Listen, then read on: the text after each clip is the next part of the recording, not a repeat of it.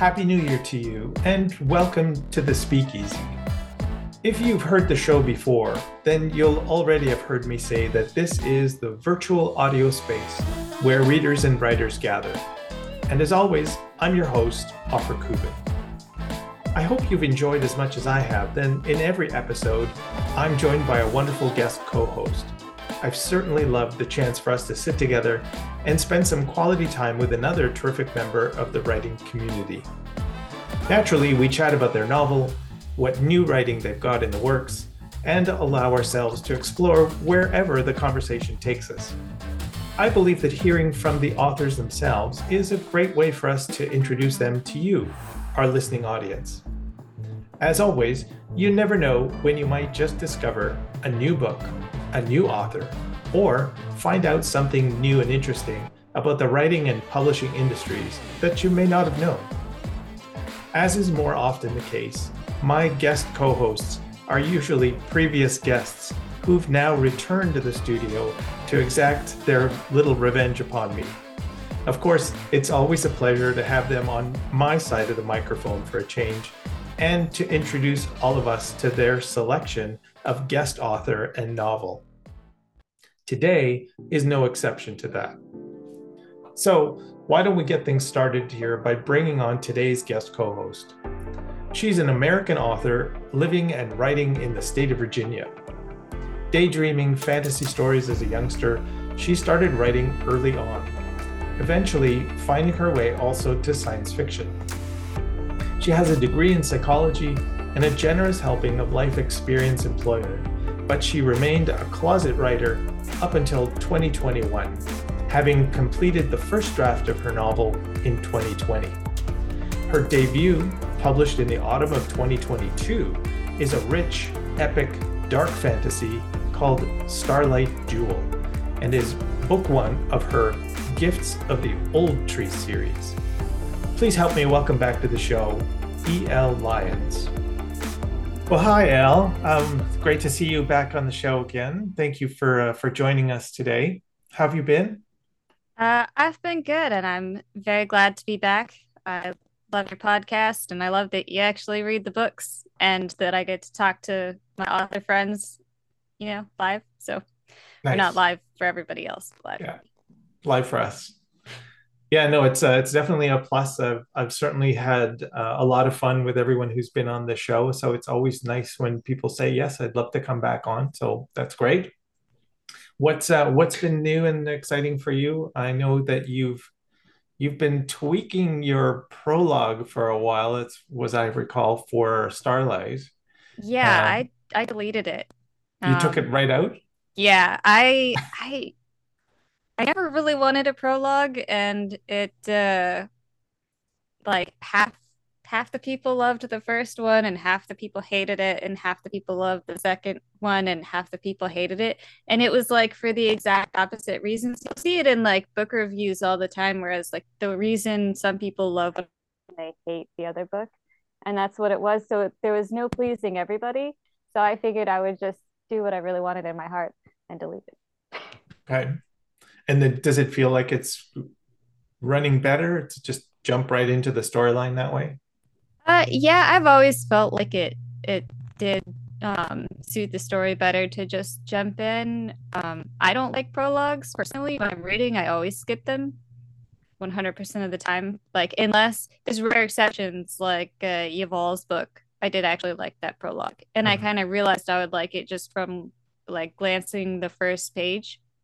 But typically, I just skip them because it seems like an excuse for exposition or like some out of place scene that like doesn't actually happen like in the beginning of the story. It's like from Yeah, either the middle of the story or from like 1,000 years ago, and I don't really care what happened 1,000 years ago. I just want to start like the story, which right. is when I guess The Notion of Others, Josh's book, is one of those books that doesn't waste a sentence ever, and it starts like exactly like it's completely sequential the whole way through. Like, I don't know if you called the first chapter a prologue, but if you did, it was still first chapter. Like, there was nothing, out of sequence, and that I enjoy that. I can't be 1,000 years in the past. Yeah. And now you're working on number two? Oh, yeah, yeah. So I'm still on like chapter 45, I think, of the sequel. I have not made much progress in the past month, mostly because I know now all the editing I have to do, and that that makes the writing a lot less fun. Like Yeah, I I feel. realized all the issues that I was piling up behind me, and Mhm. there feels like I'm holding a closet door shut. Right. Yeah, it's a little daunting knowing what you've got to work through after. Yeah, so I've got like maybe 3 or 4 chapters left to write, but so much editing to do. But Mm. yeah. Is it editing in terms of just making the story flow better, or are you finding now, having come to the end, that there are pieces that you really need to move or remove?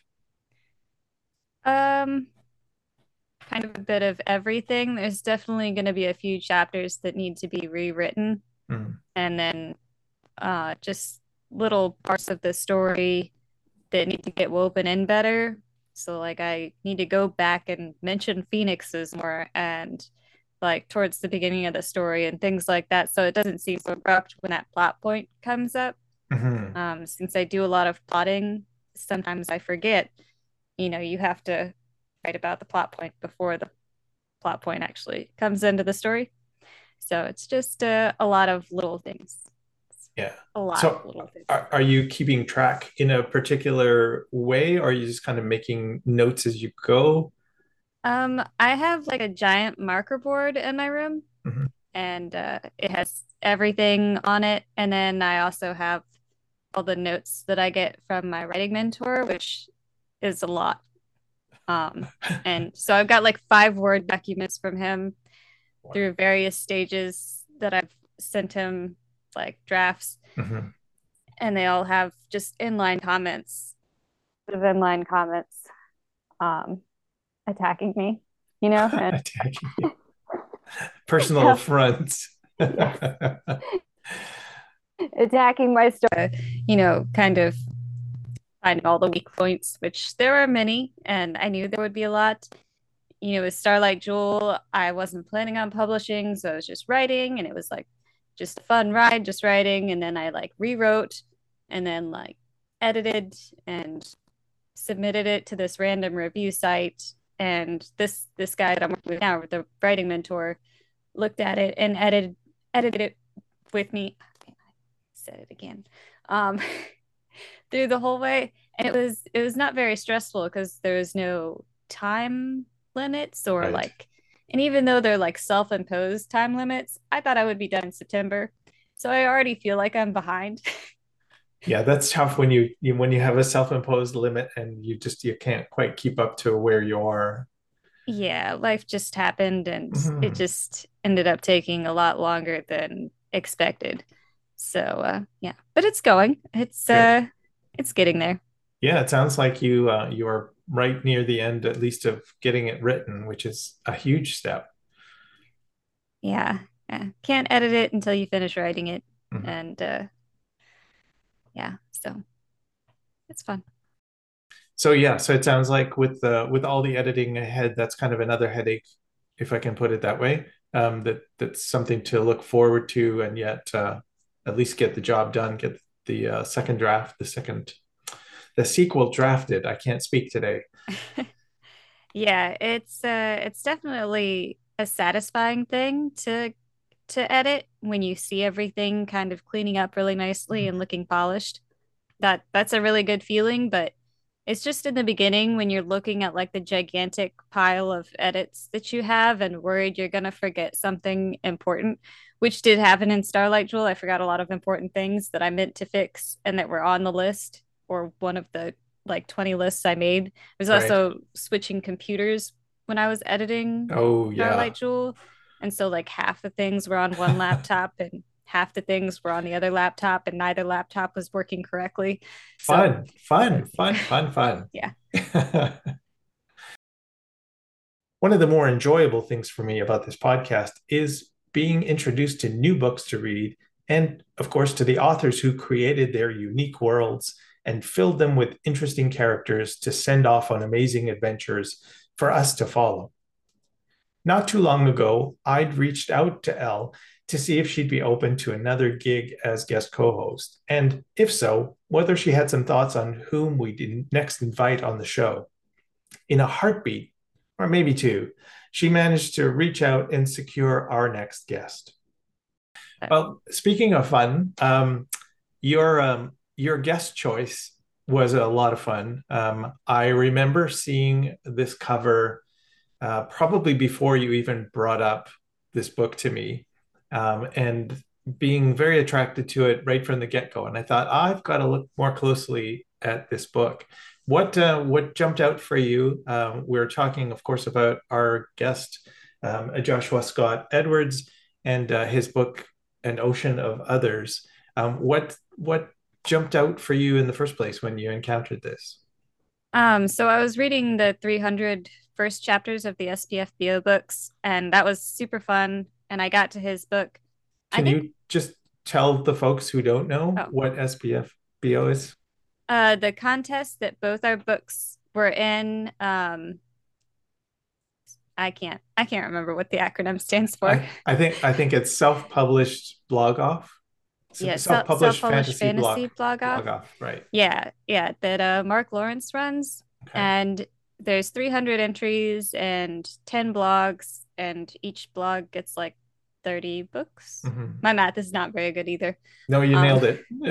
so I read all 300 first chapters. Some of the books I had already read before, Mhm. and I got to An Ocean of Others and knew nothing about it. I'm sure I saw it at some point on my Twitter feed, but you see so many books on a daily basis that it's impossible to sort through. And I hadn't talked to Josh before, but it really does get right into the story. And I like that a lot. I like when I don't have to guess at what the story is going to be about. One of the big problems in a lot of the first chapters, since I was only letting myself read that first chapter, was that I just really had no clue where things were going or Right. what it was about or what kind of magic was going to be in the book. Mhm. And so it kind of told you everything you needed to know in that first chapter. Like it mentioned the arch magic and like had kind of like a glowy blue piece of paper and like a trinket thing, an amulet. Mhm. And then it kind of told us about the main character and the city, Liwo or Lewoken. I think the people were called Liwo, which was kind of funny. Like it almost like a cute name for for people. But yeah, so it told you kind of everything you needed to know about the type of story it was going to be, and it had a really gritty atmosphere, which I enjoy when I'm reading. I don't really like things that sound too clean and nice. I'd rather be in a dirty city. I don't Right. know why. Um, A so little more realistic, perhaps, right? A little more realistic grit. yeah, and I don't actually like cities in real life. I Mhm. hate them. I went to New York City once, and it was like my definition of a nightmare. Like it smells so bad. And it is really realistic when he's describing the city. He's talking about how bad it smells. And so that first chapter really caught my attention just because it went straight into the story, straight into the conflict, and there wasn't a word wasted. It's definitely probably the leanest book I've ever read. Every sentence is doing like three jobs. It's, providing atmosphere, saying something about the character, and saying something about the world. So much world building was packed into such a small book. You know, like we wrote very different sized books. Like SJ is chonky, and Oh, and there's a lot of we both world built a lot, but he world built in such a small space. yeah. Yeah, And so every line ended up being kind of like really important and talking about, the religions of the world and the cultures of the world. And he managed to, have the little group of friends was from so many different mhm. cultures. And that managed to come through in the book because he made such efficient use of the space, which I'm not very good at, obviously. Well, it's a different story altogether. But I know Josh has been pacing in the green room, and Sorry. by the way, we don't have a green room. But yes, I wanted to definitely bring in our guest today after that. I know that with your recommendation of An Ocean of Others, it was a quick decision to connect with Josh and thank him for having sent out the copy for me to read. Not quite as little a book as you perhaps make it out to be. It was a good bite-sized book for sure at 400 pages. Um, Oh, yeah. but anyway, we've been keeping him waiting long enough. Well, with that, perhaps it's a good time now to actually introduce him to you. An American author as well, he lives in Lansdale, Pennsylvania, with his wife Rachel.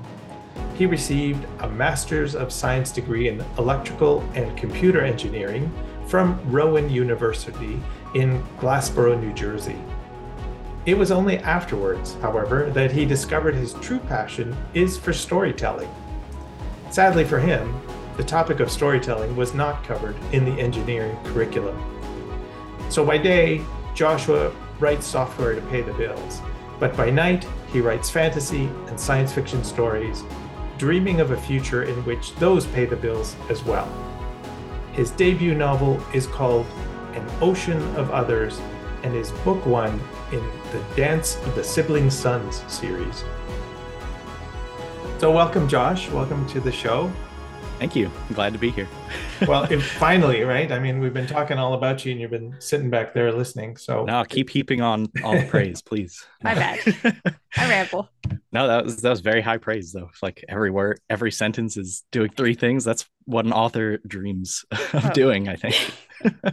Well, I mean, it is, I guess it probably isn't as small as I imagine it to be because I had the ebook and the audiobook and I was like reading both of those. So I never actually like put my hands on the physical book, but yeah, I guess 400 pages isn't tiny, but it felt like it went by so fast because there weren't any lulls in the plot. It just like sped forward. Like I think it was the fastest book I've read so far this year. So that's great to hear. It felt short, even if it wasn't. So I actually just read your book in paperback, and our books are exactly the same size in the paperback. Like really? Yours is like 492 and mine is 489. Yeah. Oh, okay. I don't know what your word count is. We might have like different.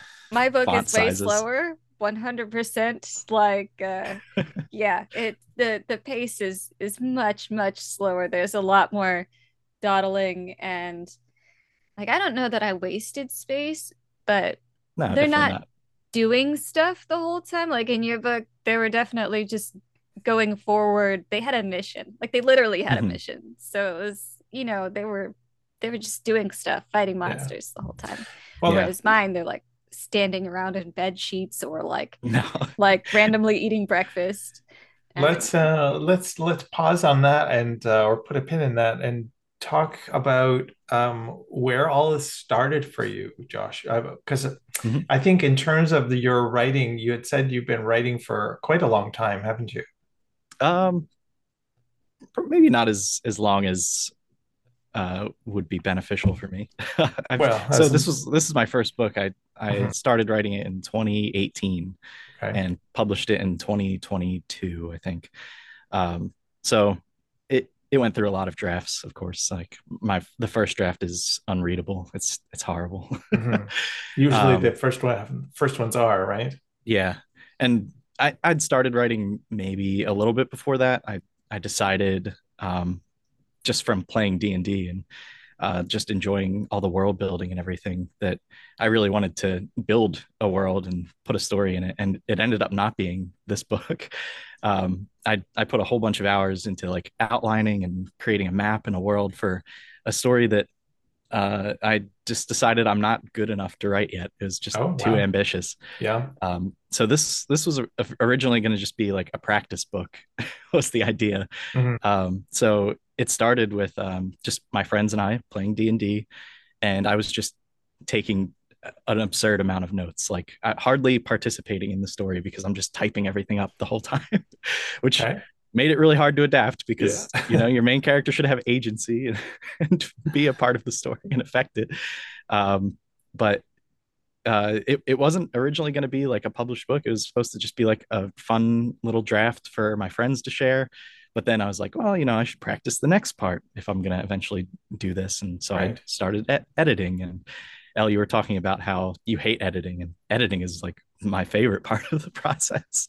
Like Yeah. getting the first draft down I is don't hate it. horrible I for don't me. hate it. I hate Okay. like the space before it when I know how Mhm. much there is Mm. to do, Oh but I yeah, then you haven't see the list. actually. Yeah, it's The just looking at the anticipation. list is Yeah. ridiculous. Yeah.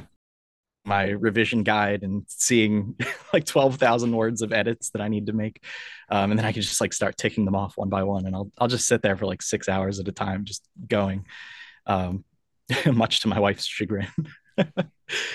But yeah, then I edited it and I was like, well, I should do the next step. And it was just like, I'll just keep practicing the next step. And before I Mhm. knew it, the book was published. What so you self-published, and Mhm. when you pulled all the material together to kind of go into that step, I don't think we've talked to anybody yet about the actual publishing ins and outs when we're doing self-published work. Mhm. Where did you like did you connect with anyone on social media as far as guidance to do the steps? Did you follow up some research? What did you do? Um, I think the idea to self-publish mainly came from just talking to my writing group. And a couple of them were querying for traditional publishing, and a Right. couple others were like, I don't know what I'm going to do. And I was very much in that category of like, I don't know what I'm going to do either. So one of my writing group friends suggested I take a class with her name's Stacy Kukarik, who ended up editing my book actually. And it was an online class. It was literally just called Self-Publishing 101. And we went over all the pros and cons of self-publishing and traditional publishing. And by the end of that, I was like, okay, I'm 100% self-publishing. Like I'm a control freak. So I Right. wanted to be in control of like the cover and everybody and putting the whole team together. Um, so yeah, at that point, I pretty much firmed up the idea of self-publishing.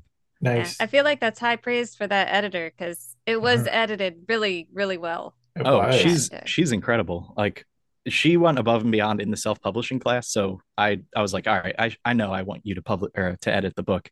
And she was like, no, no, no, you got to do it right. Talk to a bunch of other editors, get sample edits. And I got sample edits from everybody, including her. And hers Mhm. was just the best by far. And I Mhm. was like, all right, well, I know she's going to go above and beyond again. And she Yeah, totally did. I paid her for a line edit, and it ended up almost being like a developmental edit, which is typically much, much more expensive. She's amazing, and she's editing the second book right now. oh, that's So I'm exciting. excited to get her Right. feedback. So the second book is drafted and obviously in her hands, eh? Yep. So I finished drafting it right at the end of October, um, and then spent about a month rereading it and doing the revision guide. And then I put together a second draft in a month, which was Wow. the fastest I've ever done that. But I was like, all right, I have a deadline. I told my editor I'd turn it in November. Hold on, I feel like I've mixed up the timeline. I think it was September I finished, and then Mhm. October was the month, and then yeah, well, it was in her hands November 2nd. Nice. Um, and yeah, that was a grueling process. It sounds like it must have been because the timeline on its own, it sounds like it would have been frantic. Oh yeah, it was very stressful. And like Elle, you said you had a self-imposed deadline. I was supposed to finish in June. So when I finished in Yeah. September, I was like, I'm 3 months behind, and like this is this is not good. Like I have a audiobook publisher waiting for the next copy of the book. There's too much going on. Yeah, that's Yeah, a that lot. sounds like I think control freaks that we both went into self-publishing for the same reason with self-imposed deadlines. Yep. Sometimes being a little bit too organized and doing that is a good thing, and sometimes like it just puts this unneeded stress on the Yeah. whole process because I also missed my first deadline. Uh You must be and like me and just setting like unrealistic, way too hard deadlines. yeah, well, I think a part of the problem is that you make a lot of momentum at first, and then you get to the end of the process and it slows down a bit, Right. and then like you're off schedule just because the end of the process is slower than the beginning when you have like that all the easy edits, are in the Mhm. beginning. Yeah. Yeah, my problem was that I after maybe 5 months of drafting, I just had like a huge period of like burnout and depression. And Mhm. I was like, I think I went maybe 2 months without even like looking at the draft. And of course, the longer you go on, the like harder it is to get back into it. And like I went on my honeymoon in that time, and I'm like fretting over like coming back and like getting started again. Oh, it was a stressful year. Yeah, I do find that taking a break sometimes does help. Like right now, I'm playing Mhm. Baldur's Gate 3, and it's not what I should be doing. But I feel like when I get back to writing, it'll be easier and less stressful, having just a little bit of time away from my characters, and I'll be less tempted to have a meteorite fall and kill everyone. Right. Which has been my thought for like 6 months now. I've just wanted to kill all my characters. I feel like you have foreshadowing for that in the book. It's like subconsciously coming through the whole time. Yeah, yeah, just the temptation is there, the meteorites are there, and who knows? Too easy to use, too easy to Still a whole use. nother book to Yeah. go. Yeah.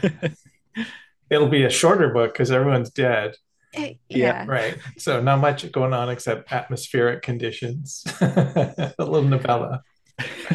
They can be like a ghost.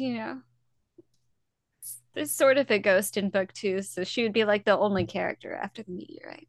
Just have her wandering the desolate black wasteland.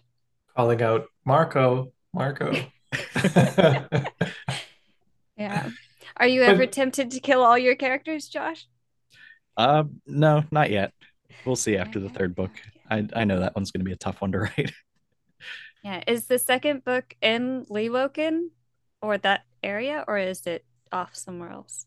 Um, yeah, that's a good question. So the first book, you said like you like being in the city in the story, but actually most of the book takes place like outside of in like the outskirts of the city. It So I was does, like, yeah. I would like I put a lot of effort into like making Leokin feel like a character and like lived in, and making sure Grim, the main character, has like a strong relationship with it.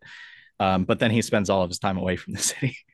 Yeah. So the Well, second even book, the other places are grungy though. Like the mhm, hunter's cabin was like a suit, like I mean that was very gritty. And like the fishing village, all the other places they went had that same sort of vibe. But yeah, next book, continue. yeah. So the next book will have Grim spending a lot more time in Leokin. I don't know how much spoiler talk we want to get into for this, but I'll avoid it for now at least. But if you've read the first one, you'll know why he might need to spend some more time in Leokin. Um, and apart from that, there's two other POV characters in the book, and they're not in Leokin at all. So we get to spend some more time in different countries. Um, Are yeah, they so POV characters that were characters in An Ocean of Others? they well, it's always so hard talking POV for this book, but they're characters that you've met and like spent a lot of time with. Okay, They're part okay. of Hand 64. Cool. All right. Yeah, that answers like limits the possibilities of where we could be going. Yeah. I've got hopes. Got hopes for who it is, but Okay. I mean, I could tell you if you want. yes, do tell me. Is it the Yeah. Scar Dwarf? Because that's for my hope. I want to go Ooh. with the Scar Dwarf. Sadly, no, not the Scar Dwarf. Maybe book 3. That is the plan, actually. Book 3. Spend a little more time with Centix. But so are you going to tell me who Oh it is? yeah, yeah, yeah. It's gonna be Garrett as one of the POVs.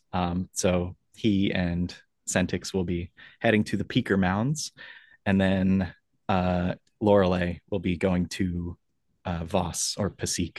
Voss is the city, the capital of the Bright Empire.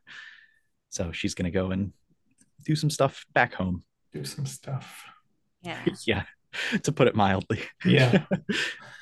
To be Yeah. determined. I feel like Yeah. she's a good character for causing trouble in like the capital, just because her kind of sparky anti-religious nature, like with Mhm. the song she yeah, I won't spoil anything, but yeah, I Yes, like it. she's I gonna like the get into idea a of lot her of being trouble in book 2. It's an interesting and well conceived group of characters working together because there's enough variation in each of them, where they come from, what they do, what they like, how they interact, that I think what I really enjoyed is how the how Hand 64 came to be and how they started to work together as a team. And I hope that's not a spoiler for anyone who hasn't read An Ocean of Others yet. But I really enjoyed that because each of the voices was quite distinct and stood out as a particular well-rounded character, and I really loved that, how they all had some semblance of realism to each of their positions. I'm rambling now, but Yeah, I think it was one of those things where it felt like what came first, like the world or the characters. mhm, And like it was such a unique group of characters and it did feel very much like a D&D game. Um with what characters were chosen, the ranger and the dwarf and the Mhm. bard. It was very, it was the typical D&D setup, but with unique characters who actually had personality. And it just kind of, and the backstories were given really briefly, but really efficiently, like everything else. Like, so you did really feel like you kind of knew these people, and they each did have very unique voices, especially Syntax with his, like, one line. his grunts, yeah. Yeah, he grunts a lot. Yeah, I think Centix is my favorite character to write though, because I try and make it so that everything he says, it sounds like a non sequitur, but it's actually like really insightful. Mhm. And I don't know Yeah, how much that actually comes across. It might just be to me. it does come across. It's hard to write a character who doesn't have like a lot of dialogue. I don't know if you've read the Powder Mage series. No, I haven't. Uh I don't know how to say her name. It's like Capole or something. There's a mute character, and like he manages to give her so much personality. And like I think he did that with Syntax. Like it's really hard because I've tried writing mute characters before, and that's something I'm gonna have to put on for more skills later. But having so little dialogue and just like communicating with like grunts and like random, like the same one line. I guess Groot is an example that everybody Yeah, knows. yeah, Yeah. that Like, was what was on my mind too. Yeah. So Groot is a really good comparison to Centix. Luckily, Centix has more words than Groot, so I Yes. can convey a little bit of extra info about like his background and what his sort of philosophy on life is, as much as a man made of stone can have a philosophy on life.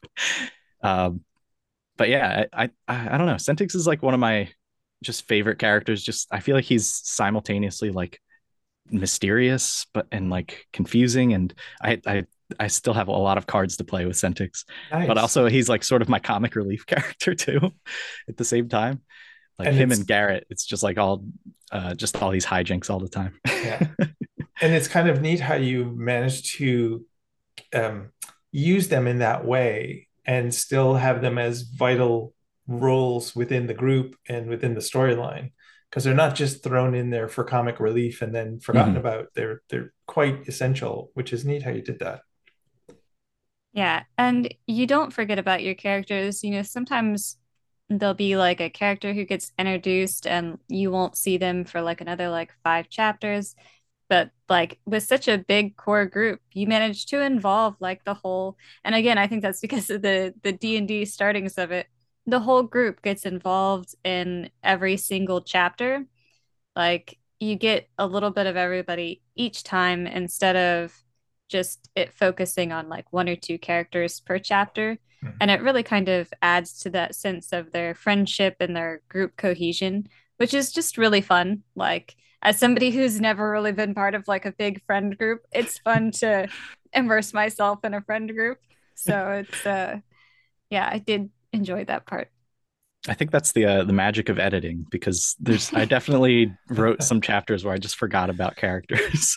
Like there was one chapter where there's like a battle scene, and at the end I was rereading it and I was like, I don't think I wrote about Dunax in this chapter. Like, what's he doing?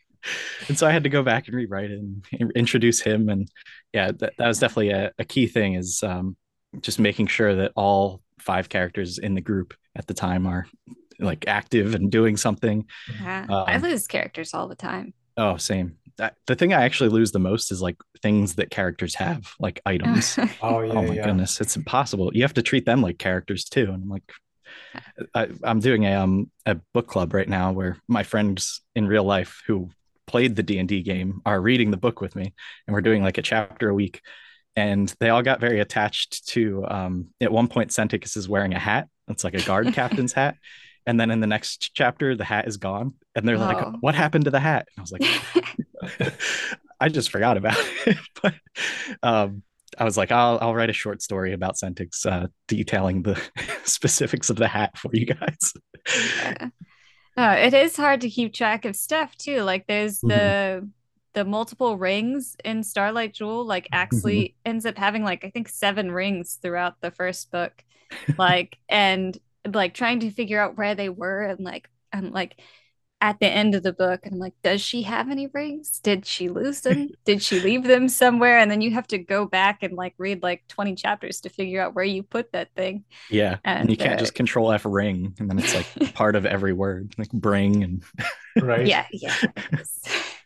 It's interesting though, listening to you guys talk about that element, because I don't think as readers, certainly not in general, I think, and I generalize because I can't speak for all readers, I don't think people realize the stuff that needs to be juggled, like the number of plates in the air that writers have in order to deal with just those kind of things, the elements of what a character wears or puts down or picks up, the sort of the bits of theater business, as they call it. You know, if you're twirling a cigar in your hand, then where does it go after the scene continues? That type of stuff. It's mind-boggling.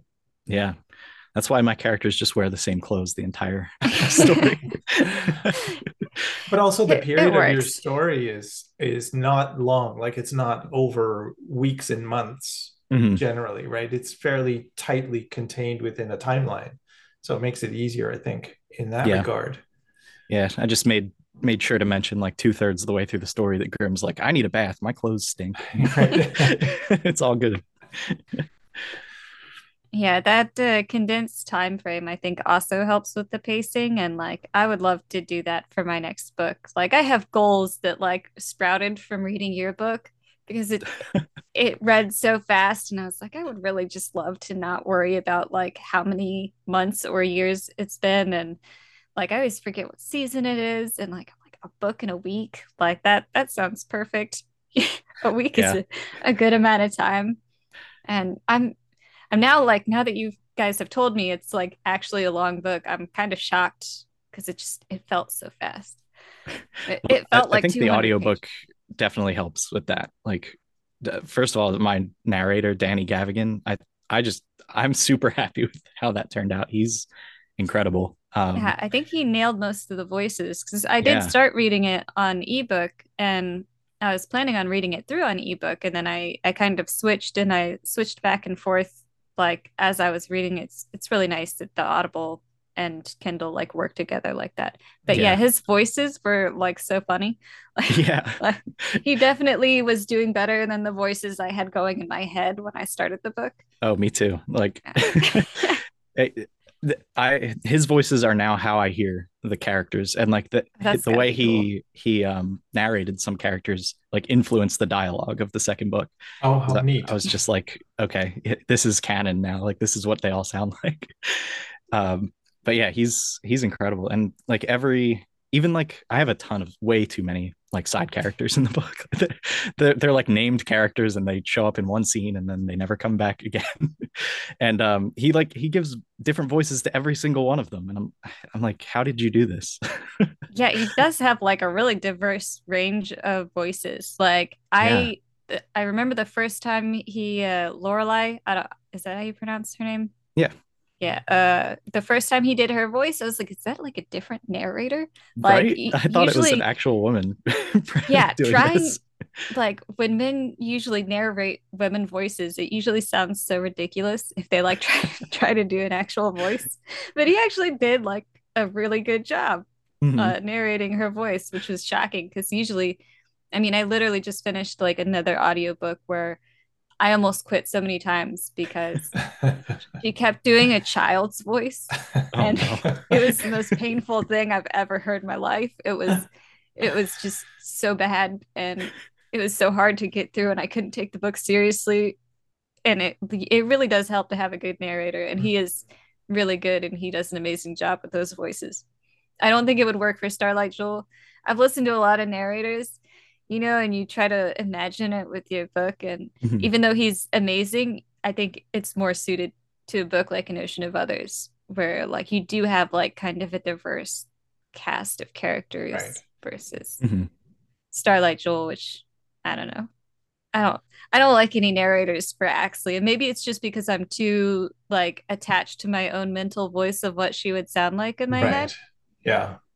But yeah, I I imagine that just being good at the voices to begin with is quite something, but having not the consistency of keeping up the character through different scenes and being able to recreate that same voice each time without losing the character. yeah, I think Yeah. that's remembering which voice you remarkable. used for which side character, like Exactly. Yeah. Yeah.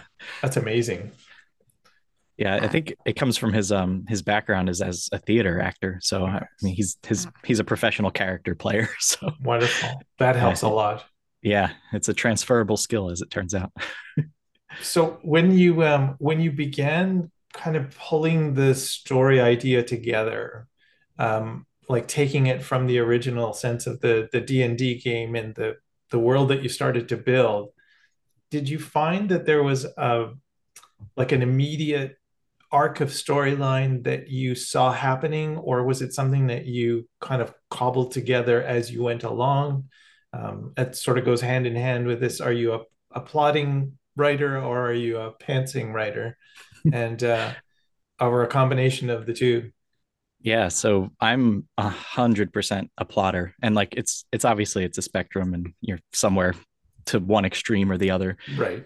somewhere in between. I'm pretty far on the side of like a full blown plotter. Like pantsing just doesn't work for me. And yet this is a book that I pantsed. So because like as I was writing it, I'd already started drafting it before we finished the D&D campaign, so I didn't know where it was going. And I was including scenes that were completely frivolous and just silliness, and like any D&D campaign can just so easily go off the rails. Oh yeah, of course. So it was very much a case of after I finished the first draft, I read through it like backwards actually, and started at the very last chapter. Was like, all right, here's all my plot points that like this story resolves in, and then just kind of like threaded that back. And I had this really long like reverse outline for how to like to basically see like where a plot point began, and then I would have to like thread it back further and rewrite the earlier chapters and stuff. So it was a long process doing that second draft because it really was just a huge mess the first Wow. draft. it's never too late to outline, Exactly. like if you outline after the fact, it can still really help. Like I've pantsed a few things before, and it's just a mess. And when you outline, you can actually see what you need to cut, Mhm. and Mhm. like it's always in fun parts. Yeah, Fun parts get cut. I feel like one day I want to publish my reverse outline just to show you how how bad it was. It was a huge mess. It was Wow. that was difficult. I don't Uh, ever want to publish the first draft of Starlight Jewel or show it to anyone. I'm pretty sure it's been deleted and stay in the depths forever. Not that's gonna floating be in the like a ether. yeah, it's got to be like a Patreon like deep cut. Like, all right, if you've given me like $100, you could see this because I know you're sympathetic to me and you won't Yeah, judge me too harshly. I definitely charged more than 100. I feel like people would lose all respect for the book. Did you also do anything in terms of diagramming your process, or were you comfortable just doing it as in a written format? um, what do you mean diagramming the process? Well, as you were saying about like going backwards through it and finding the Mm, thread points to where things began and if they led correctly to where you wanted to go, I was almost envisioning kind of a large chart with a diagram of mm, lines of saying this is where we are at the end, this is where we are at the beginning, who does what, where, am I correct or am I cut off, am I starting somewhere out of thin air, those types of okay. things. I was just visualizing it that way. Okay, yeah, that's a good way to visualize it. But I just did it all as text. It was all in Scrivener, just using the outlining tool in there, and Mm. I created all kinds of like you can make custom metadata for each point in Scrivener. So I was like, oh, this is like part of this plot line. And so at the end, I was just kind of like have a giant list of things. Somehow I kept it all in track in my brain. Amazing. That's great. I can't figure out how to use Scrivener. Like I bought it and I'm too stupid for that kind of program. I had to watch like a 10-minute YouTube video just to figure out how to like make a document. And at that point I was like, this is not for me. I'm Yeah, it does have a Atticus. steep learning curve. Yeah, Atticus is easier for computer dumb people who who need things to be really intuitive. But I actually do have like diagrams. I have like two big cardboard things that came Mhm. out of a package, and I have earrings stuck into them Oh, Oh, with nice. my plot points, and then like chains. I used to make jewelry, so I got chains going from the different earrings. I have to like kind of improvise on like how to get enough stuff in there because I don't wear any earrings, and but people get them for me, so I've got a lot. Oh, But that's so cool. I feel like it, that really emphasizes just how your process as a writer is so unique to yourself.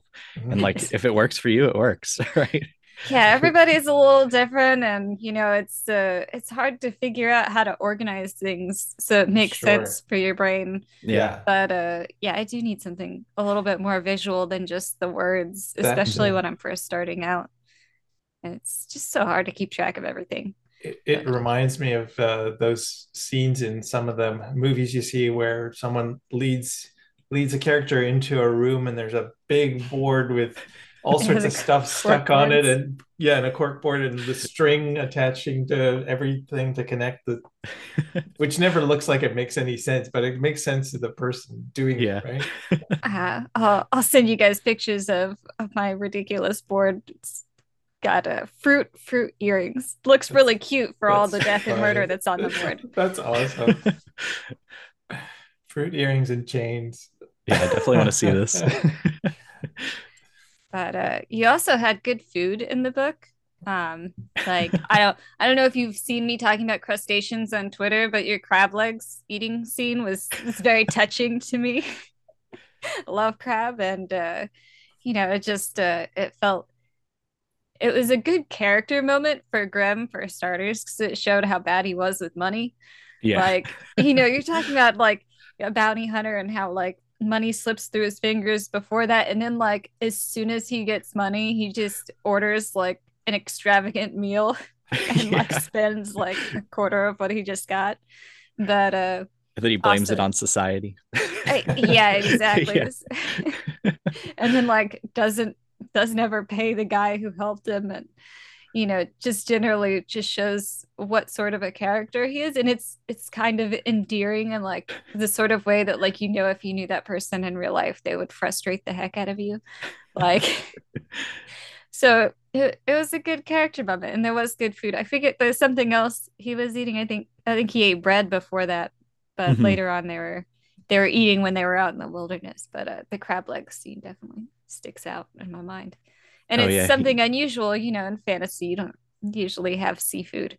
Yeah, that was actually straight from my from the D&D campaign is for some reason my dungeon master would always just reference like crabs and stuff. So I was like, you know what? Crabs it is. I Well, I I'm glad I did appreciate that. justice for crabs because I personally don't like crabs. You don't, oh man, it sounded like you liked crabs from that scene because I thought maybe it's just that I liked crabs and he was eating them, but made me hungry. Magic of writing. Yeah. Well, and Uh, it resonates through those small actions, those day-to-day actions that I think sometimes we forget. We haven't seen someone go to the bathroom in 3 months. So like, it's those little details that just add tremendous realism to what's going on. So if we stop and eat, Mhm. that's important. uh, I think I saw going, a review you got recently, Al, where someone's like, finally, someone's brushing their teeth in a fantasy story. yeah, it's you never think that people will even notice something like that because it's so small. And so it was kind of fun that like my days of research on medieval toothbrushing and It toothpaste. paid off. Paid off for like one reader was excited about that. So yeah, but and your magic system is also really fun. Um, I guess I'm so tired of elves and dragons. Like I hate to complain about the book I just read again, but I didn't expect it to have elves based on like the subgenre it was, and I went into it and it was all elves, and I was just so shocked, and it was really fun. I really actually liked the book aside from the narrator, but but like it was nice to have a human main character. And even though it was like very based on D&D, it still felt like you had like kind of a unique magic system in addition to that that had its own like special quirks. And there was a lot of like foreshadowing and hinting about like what sort of magic system there would be. It wasn't, all explained in the beginning, but the haze, I think, was like the first kind of like clue outside of the arch magic that there was something else going on.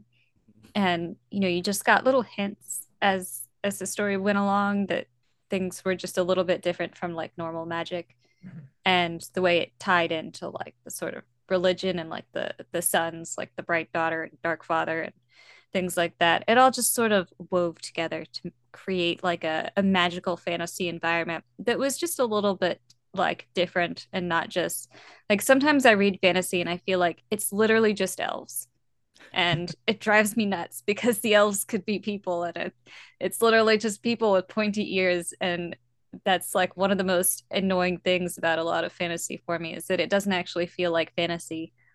And so I guess in Ocean of Others, even though it's not as like fantastical as a lot of fantasy, like the magic system and like the world and everything really felt like alternate world fantasy that was actually alternate world fantasy and not just people with pointy ears.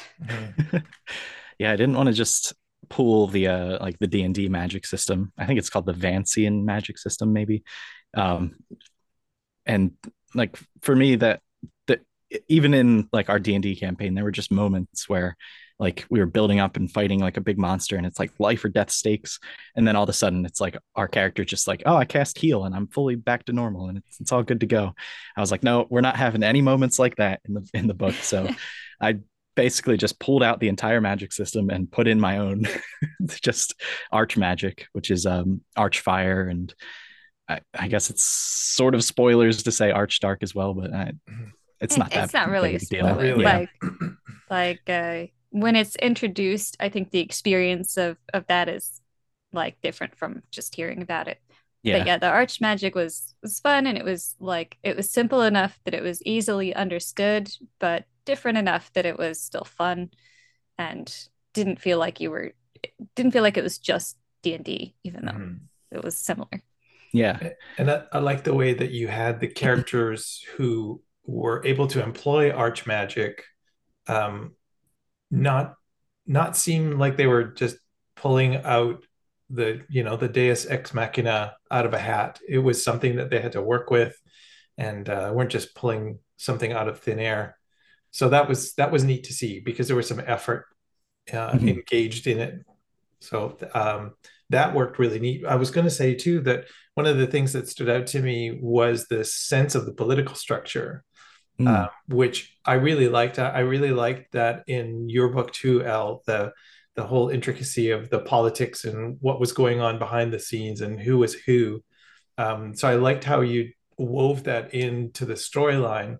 I would have liked probably a little bit more background, maybe. I don't know if it's background that I'm looking for, Josh, but in terms of the sorry, I've blanked out on the main character in the city who was in charge of everything. No, not Ulkin. Okay. Yes, yeah. So how, pardon me, how his role came to be, and where all that structure kind of came from. Yeah. So that sounded really interesting to me. Well, I'm glad you're interested in that, because book 2 has got a lot of that in store. So. Oh, good. Awesome. Yeah, we're going to be talking about a lot more of the just the sort of how the agency came to be, and like why it is so dysfunctional in many ways. As are so many agencies of Oh the yeah, sort, right? yes, that was real life inspired. As someone working in a bureaucracy, I'm like, oh, let's make this one extra dysfunctional. Mhm. But like from the outside, like before Grimm joins it, he thinks it's like this very advanced and like well-oiled machine, and then he gets inside and you start seeing like where all the cracks are. And um, I, some readers didn't like that. They were like, "Oh, this agency doesn't really function like as well as it seems like it should." And I'm like, "Yeah, that's the point." Bingo, Like, yeah. It um, was really fun how you introduced it. Like you got introduced to the fingers first, and then you realize it's like all named after body parts. And then you see mm, that each body part has like they're only doing this specific thing and nothing else. And like he gets lost, like the whole hand gets lost in the beginning trying to find like the office. And it just kind of highlights how inefficient the system is, but also how intentional that is to like keep everyone from finding out that there's like really suspicious weird stuff going on. Mhm. So yeah, it's definitely it's clear it's an intentional choice on your part to have this sort of like micromanaged bureaucracy where everything functions completely separately and without any knowledge of how the larger system is supposed to work, which does feel very reminiscent of real life structures. yeah. Right. But I thought it was a lot of fun, like how that was structured and how you came up with that. Even if it is really inefficient, it was fun to read about. Good. Hopefully, like it's hard to write about like a really dysfunctional thing because at the same time, I don't want it to be so dysfunctional that it's not like a threat or it wouldn't function properly Mhm. within the story. So yeah, it's a fine line to walk there. One of Grimm's earlier traits was that he was basically incompetent, and I was like, this is Glad you not changed something I that. can really write a story about. Yeah. No, I think that's one thing that annoys me about characters is when like their character flaw is that like they're just dumb or they can't do things right. Yeah. Like I don't need that in my main character especially. Like that just gets frustrating after a while. You're just like, really, do you have to make those kind of decisions like right now? Do you have Yeah. no intelligence at all? So I'm glad you changed that because that would have made me like the book a lot less. Yeah. Well, that would have been very disappointing. I think we see enough ignorance and stupidity out in the real world. Yeah. We don't want to read about it. I think people like take character flaws too far sometimes. Mm. Like just like with these really angry characters and these like or really bratty characters. I know one of the first chapters I read in SPFBO, like I had to quit like on like page 2 because like this, and it was clearly a character flaw, but like she was so bratty and like she was like literally throwing a tantrum and it's the main character. And I was like, I don't want to go through a book with her, you know? So it's I'd rather just have characters that are like normal people Mm. and without these over exaggerated character flaws. Yeah. I think it's really important to just make your characters likable, at least. Like you can have flaws and everything, but if your character is just unlikable from the get-go, it's going to be really hard to convince a reader to keep going. Like I was watching a TED talk recently where it was a Pixar writer and he shared like an early draft of Toy Story, and he was like, "Yeah, one of the main character flaws for Woody is that he's really selfish. Like he wants to be like the top toy and Andy's favorite." And so he showed an early draft, and Woody's just like berating the other toys. And it's like, wow, this is an awful character. And so they like quickly realized, oh, we need to make him likable and like draw back or scale back his character flaw a little bit. Like he can still want to be the top toy, but like he has to be still caring for the other toys in some Right. ways. It is a fine line to walk when you're trying to make like a character who's not very nice. Like Yeah. actually like I know a lot of readers like message me that they want her to die in like the first half of the book. and and that's not a big shock to me because she is kind of terrible and I think that's why I tried to put like other characters in POV points to kind of buffer how bad she is. Mhm. But beta readers did have to tell me to like tone it down some she killed horses in the first draft, and that Oh was my. apparently Oh like yeah. too much. It's like It's like killing the a dog. Yep. It's the Yeah. kick the puppy trope. Right. Yeah. As soon as a character kicks the puppy, oh, they're the bad guy. Yeah, Right. there's a limit to like how much of a bad character like people can tolerate, Yeah. and trying to find that limit. And there's still people who don't like her. So I think it's definitely different for different readers. And but But I Yeah. like I that Grimm think was just normal. I think part of the likability factor is also about how engaging how engaging a character is. Because if the character's a villain, there's a part of us that maybe air quote likes them, but it's more that they engage us to a point where we want to see what happens to them and what they do. Although we hope karma is close, you know. Mhm. I think there's that as a reader, as opposed to just reading about someone who's generally vile or someone who's so likable that we don't see the conflict.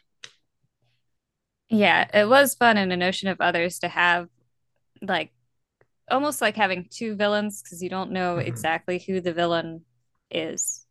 There's smart people on the other side, whoever they may be, whoever the big villain ends up being at the end of An Ocean of Others. It was nice to have like not just somebody who is evil for evil's sake and trying to destroy everything. Yeah. He was actually made to be intelligent and have good motivations, and the bad characters were kind of relatable, which is always helpful to me.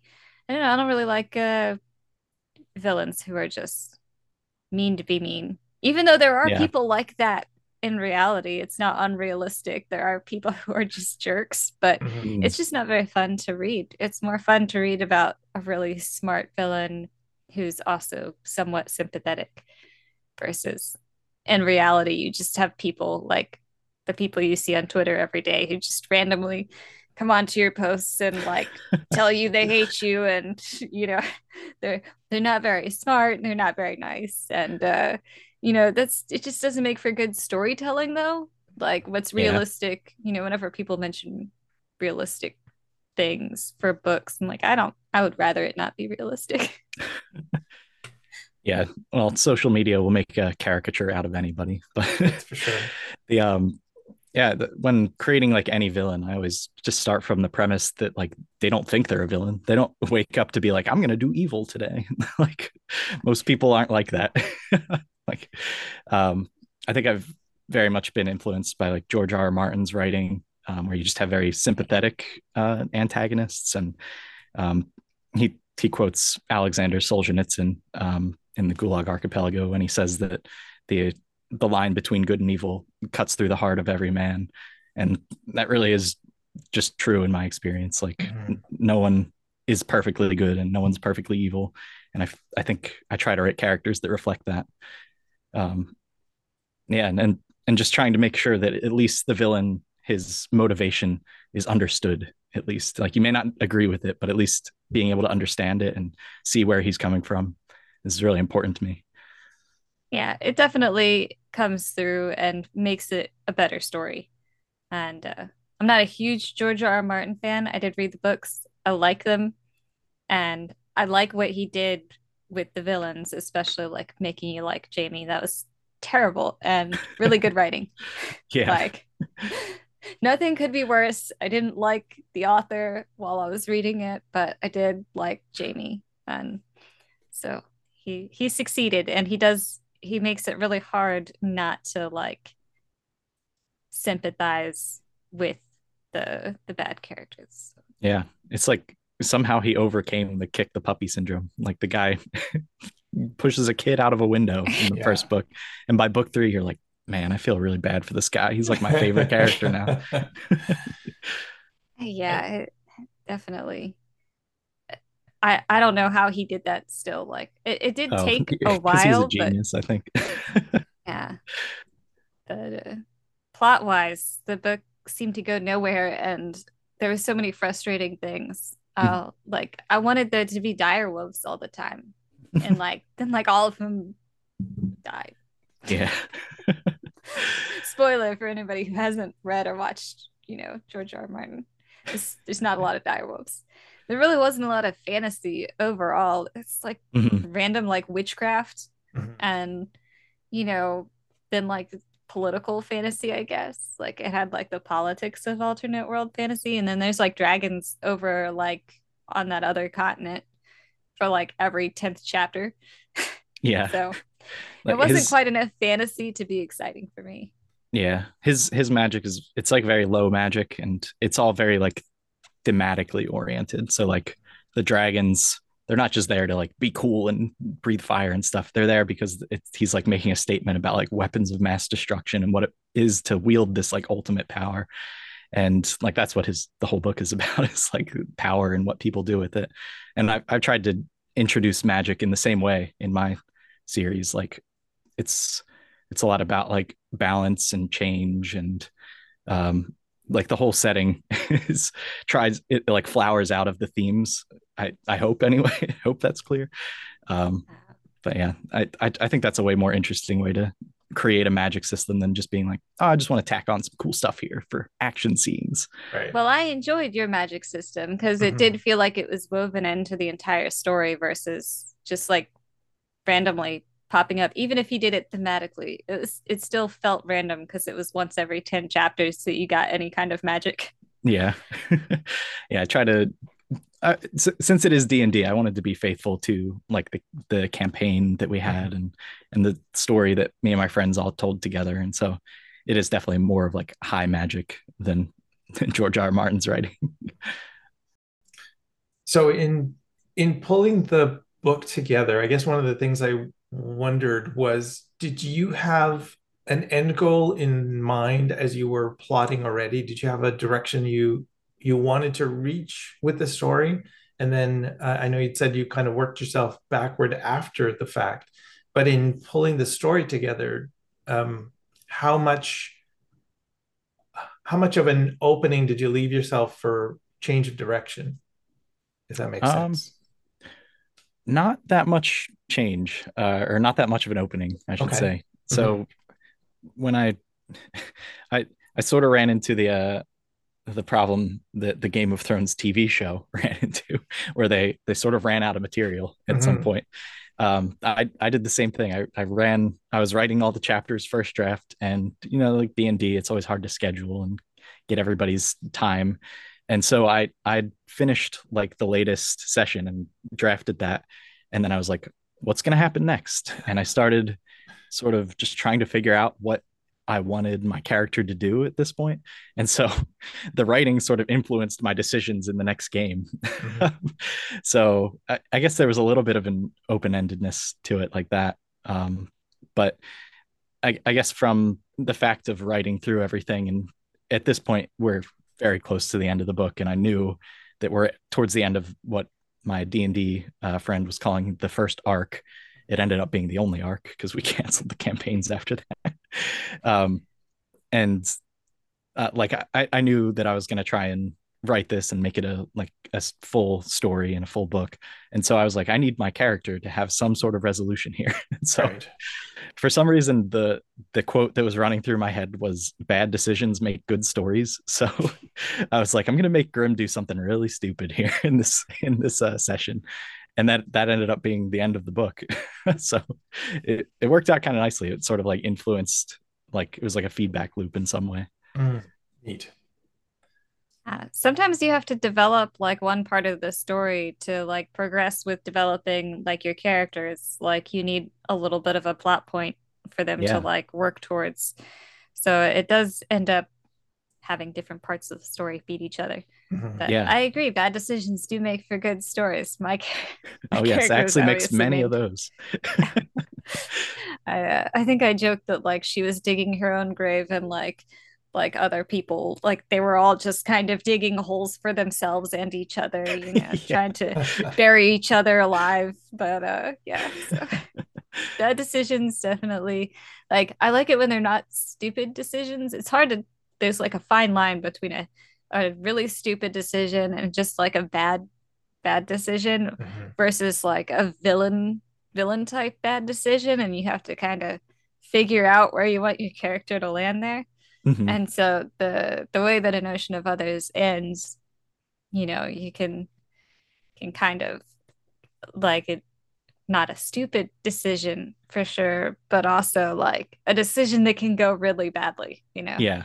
So that made it fun. Yeah. The idea was so without spoiling anything, a character is killed at the end of the book. um and the plan for my dungeon master actually had was that guy was not going to die for a long time. So I may have single-handedly killed off the campaign. Good Totally job, derailed his Josh. plans.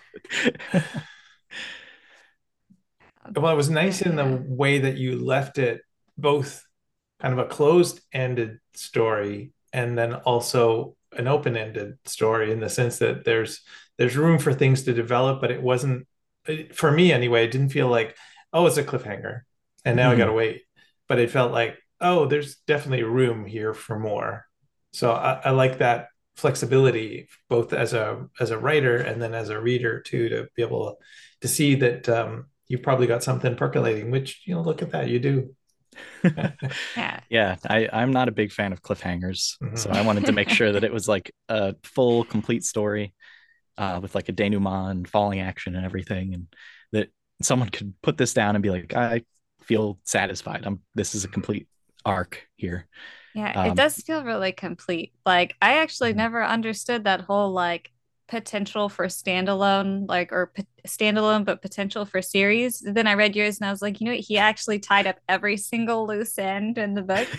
Like I would never do that, but you know, it worked. It was very satisfying to have everything kind of wrap up so neatly, but still have like it could go on. They like can continue, obviously, but my imagining of like an ending is like everyone dies, and Finality, or capital Yeah. F. it's gotta be some sort of like it cannot go further for like my brain to like let go of that story. Normally for me, if I come across a cliffhanger, I just like rage quit the series. I'm like, no, like that's not cool. The only person who gets a pass on this is Yuval, because his ends in like the most cliffhangery cliffhanger, and I'm like, dang it, I need to know what happens next. I am really excited to read the next book. I miss A11. Like I I, know he has such good characters. it does. And the first half of his book wasn't that fun for me because I actually didn't like the childhood of I can't Esther. even yeah, Esther. Mhm.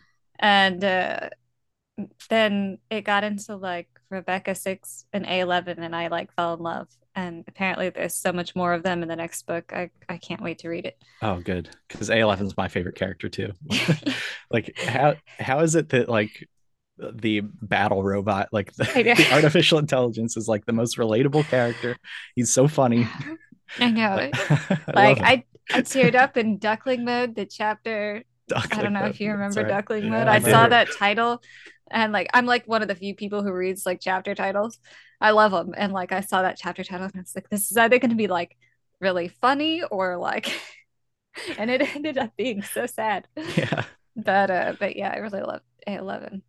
And I hate that I've got this TBR now that we're like in this indie scene and I've done this like first chapter reading and Mhm. now I have like this really structured TBR and I can't just like read the sequel of a book like right after. And that's been like really difficult. And I actually have cheated. I read the sequel to Daughter of the Beast.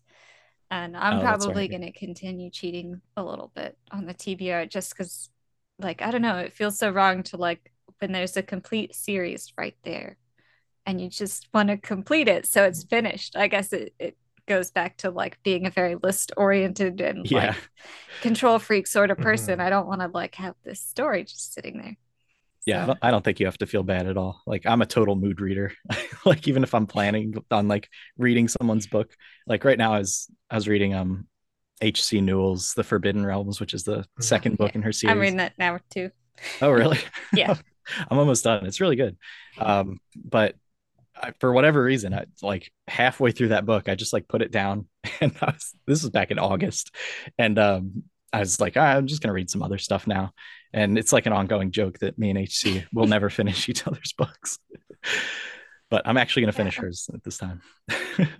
Yeah, I started it before my little Twitter vacation. I had started it and I named my unexpected houseplant after the Vaxxros people. Mm. But the then I'm part of this fantasy fellowship and I'm reading a book for that, so I had to stop it for a bit, but I am going to get back to it. And I'm excited. It's a little bit darker than Curse of the Fallen. I think that's what her first book is called, pretty sure. Yep. Um but it's been so long since I read that first book that I had to sort of like reread a little bit and start it. And now she's got like that new book out. Like I'll never catch up. Like I feel like it's so my hard.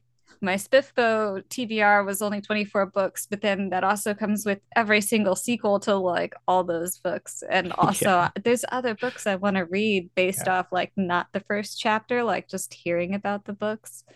It's been an unfriendly realization that our TBR to be read pile, for those who don't know, it just keeps growing, and it's difficult. Like I know I'm nowhere near with the list that you folks have, but even the stuff in my library from before all of this, it is begging to be looked at, and I just keep encountering more new authors, which is great, and all of their books and the guests coming on the show because I want to read their books before they come on the show. And it's starting to spread, which is lovely because that's kind of what this is all about, is just trying to get the expansion of the show, not to get caught up into one genre or two, but trying to spread out a little bit more into other things. And it's just time. I need to be not working anymore. Yeah. And, so I can just do this and read and write and talk to all of you guys. But, there's too many books, not enough time. It's the perennial problem. Absolutely. Audiobooks help. It really yeah. It took me a while to get used to audiobooks, but in college I kind of like had to, because I just I couldn't absorb textbooks. Like reading them, like I was just like so burnt out mentally. So I started like having like audiobook textbooks. I would make my own audiobooks for the textbooks. I would read them out loud and then play it back to myself while I was grocery shopping or vacuuming. Mm-hmm. And that kind of got my brain to like associate it a little better. And then I started reading ebooks because I had to move a bunch of times. And now I can't read physical books. Like I've had 2 physical books on my TBR for like over a year. And like I picked them up and then I realized I have things to do that are not sitting down. And when I'm reading an ebook, I can fold laundry or do dishes, like or exercise. I have like a little thing I put on my neck so I can like exercise while I read my ebook, versus like a physical book. You're like really just stuck in a chair, just sitting. And I think I'm like too ADHD for that now. I need to be medicated to sit down with a physical book. So I'm trying really hard to get to, I think it's like The Sword of Ragnarok or something is one of the books. And then Spirit Child is my other physical book that I think has been on my TBR for like 2 years because I lost it. Like, I don't know if you can see how much of this you can see, but I'm in a supply room. Like, and this is also where all the books are, but they're on like 4 different shelves amidst like different various medical supplies. And so I lost the book and I just found it like 2 weeks ago. That's funny. So are you more of a physical book reader, Josh, or do you like the ebook setup as well? I do a little bit of all three, really. Recently I had been reading a lot on my phone, just on the Kindle app. And then all of a sudden I was just like too addicted to social media, and like I had to like end up deleting Twitter and Instagram and everything from my phone just to make sure I'm only doing it when I'm sitting at my computer and being intentional about it. But for some reason I just like could not focus on books on my phone. So then I was like, okay, I'm just gonna buy all these physical books, and I'm on a physical book kick. And then for audiobooks, I do like nonfiction to just anytime I'm driving or something. Like I recently read like a philosophy book. And I'm going to be reading like a Ben Franklin biography next. I just try and mix it up so like when I'm sitting down, just like having my coffee in the morning, I have a physical book here and it's like, that's Nice. all I'm doing. Yeah. But then when I'm driving or like exercising, then I'm listening and trying to like learn something. Hmm. I don't need to Absorbing learn information anything. that way. You've done all the research learning you need to now, right? I mean, I like to research like, but I guess I don't like to like read a whole book about something. I just want to go down a rabbit hole at 2 a.m. for like 6 hours about raccoons and emerge on the other side a raccoon expert ready to feed everyone like random facts that they don't actually want to know. Or, on clothing, like I know so much about medieval clothing dyeing now, but like actually listening to like a full book on something, Mhm. especially the way nonfiction writers write, like it's so boring. It can be Like, very dry. Yeah. Yeah, yeah, they come you across just hear textbook. about everything. Mhm. Yeah, that textbook kind of approach. It's a shame because there's such a dynamic way of writing, even nonfiction Yeah. that's engaging, and I don't think enough nonfiction writers do that. Yeah, I've read a couple nonfiction books that I felt like they actually were good writers. Like I think An Anthropologist on Mars was like a really fun book. I mean, you can just tell by the title it's going to be a fun book, but it's like nonfiction. Right. And so it's I don't know, nonfiction writers need to step up their game with their storytelling because it also often feels like they're just trying to fill the space. Like they have to write a full book. And so instead of being efficient, they're like rambling for Mhm. like half Mhm. of it, especially like textbooks. I think that's a huge problem.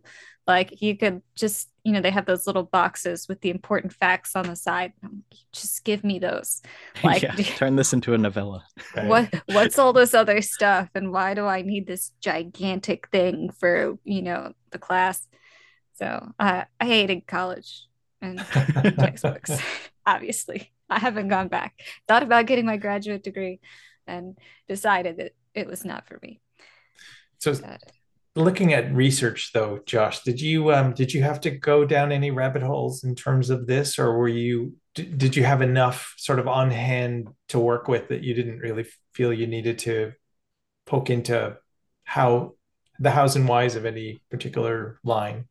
Yeah, for the second book, I tried to do it a little bit differently where I sort of just set aside like a month before I was outlining, or this might have been after I was outlining. I don't remember what order I did things in.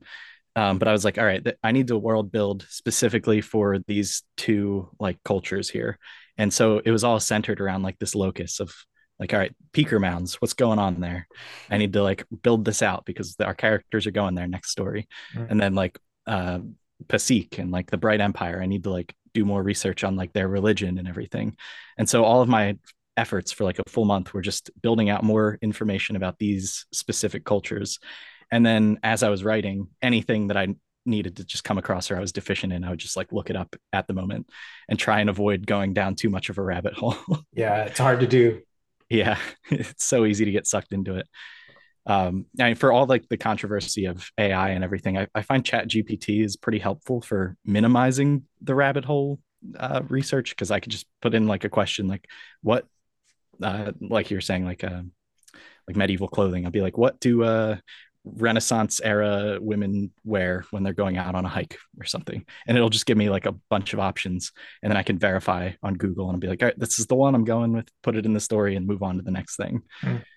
yeah, I can see that being a good use for it to like be a research starting point as Mm-hmm. long as you verify it. Because I know I've seen like other people say that it gives you like bogus answers sometimes, like it's not always actually right, Yeah, it which can. makes sense. Yeah.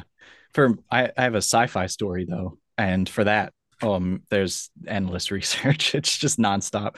Not only research, but I have to actually do math to like make sure that these story points make sense. And Yeah. that was painful. I have like lists of equations for Like it's literal rocket science that I was trying to do for this. And I'm not a rocket scientist, so I have no idea if it's like correct or anything, because the situation is just absurd and it would never happen in real life. And I was like, I need to know the math behind this to make sure it makes sense, because I'm writing a hard sci-fi because Mm. I'm a masochist, I guess. Yeah, yeah. Must be. I write sci-fi too. It's soft sci-fi. I take a very Corey approach. Like my characters Mhm. are just as stupid as me, so nobody's doing That's a any good way to rocket do it. science. I decided to make my main character a mathematician with a Oh yeah. perfect memory, and I'm like, Mm, what a great idea that was. yeah. Can't, Ruined my life for a year. Yeah, that was rough. But on the flip side, I think that's one of the best stories I've ever written. So it worked out, I yeah. guess. And you need good beta readers for that too, because like Mhm. even if you do like as much research as possible, you're always gonna miss something because you're like so into the story. Yeah, I would never touch math or technology. Like as far as like a POV character goes, I have a hard enough time with King Henry, and like all he does is like gadgets. And I'm like, what kind of gadgets can he make? And I'm like, I have no idea. I don't know anything about gadgets. I'm like a caveman. I live a very hermit life. So hard sci-fi. Oh man. And like the reviews for some hard sci-fi are also like crazy. Like they are so serious about getting things right. I would be Mhm. terrified, even if I did all the research and managed to get math right, which is impossible for me to do. But even if I did, I'd be terrified of the reviews. I think that's the hard part about hard science is that you have a core audience that is going to tear things apart because they're expecting the level of information and data that um, they're they're looking for in hard science. That if we can't give it to them, then they're going to let us know. Yeah. And I found it's also hard to it's there's sort of an audience mismatch sometimes, because like a lot of people read hard sci-fi for like all the technical information and because they like how mathematically accurate everything is. Mhm. I just wanted to have that, but then also write like a character driven story on top of it. So the math really isn't the focus, but I Yeah. want the math to be right still. um, and so all of my like my writing group, they're mostly, I think they're all non-technical like professions. So when they were reading it, my key focus was like, I have tried to distill this down to like be accurate, but still like understandable for like the lay person. Mhm. And so if they were like stumbling over something, that was like a key for me. It's like, okay, this needs to be simplified even more. Right. And then that's a real challenge, because as you simplify, you're like compressing the information, and with compression, there's information loss. And so now it's not hard sci-fi anymore if you're not careful.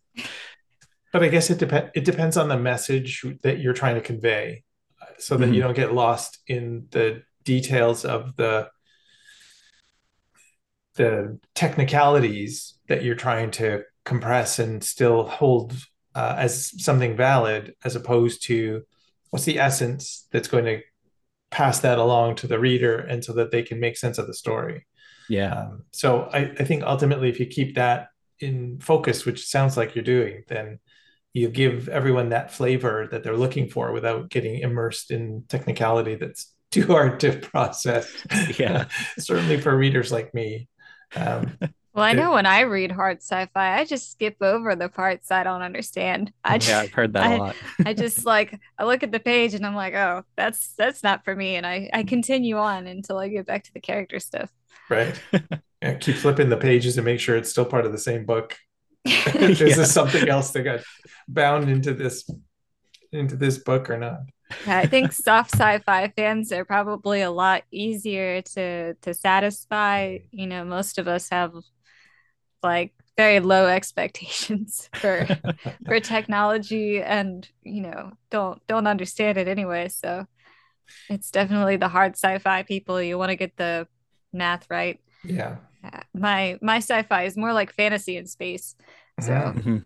Well, I was going to actually say, I think I've been seeing a lot more conversation around the blending of fantasy elements within sci-fi that just make it, I think, a richer story.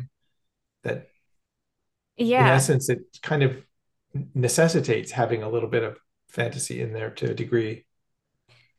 I forget who the famous quote is from. I don't think it's Tolkien. It might be Tolkien. Somebody said the only difference between sci-fi and fantasy is trees. Um, and and so like I do think that it's a really fine line at some points. Like you look at Star Wars, it's like fantasy in space. Like, Oh yeah. like they're literally using like mind telekinesis powers based on like metachlorians. Like it's not sci-fi. And the Like it's midichlorians was like an fantasy. attempt to make it more sci-fi because it was totally just fantasy before that. Like there was no explanation for the force, it just was. Yeah, And they're just it was kind of better when it was like that. like the whole thing and the glowy light swords, that's not. And so it's there's definitely a fine line. And hard sci-fi, is just basically like a subgenre of sci-fi. It's still Mhm. fantasy, it's not like you're actually inventing new technologies to get us through space.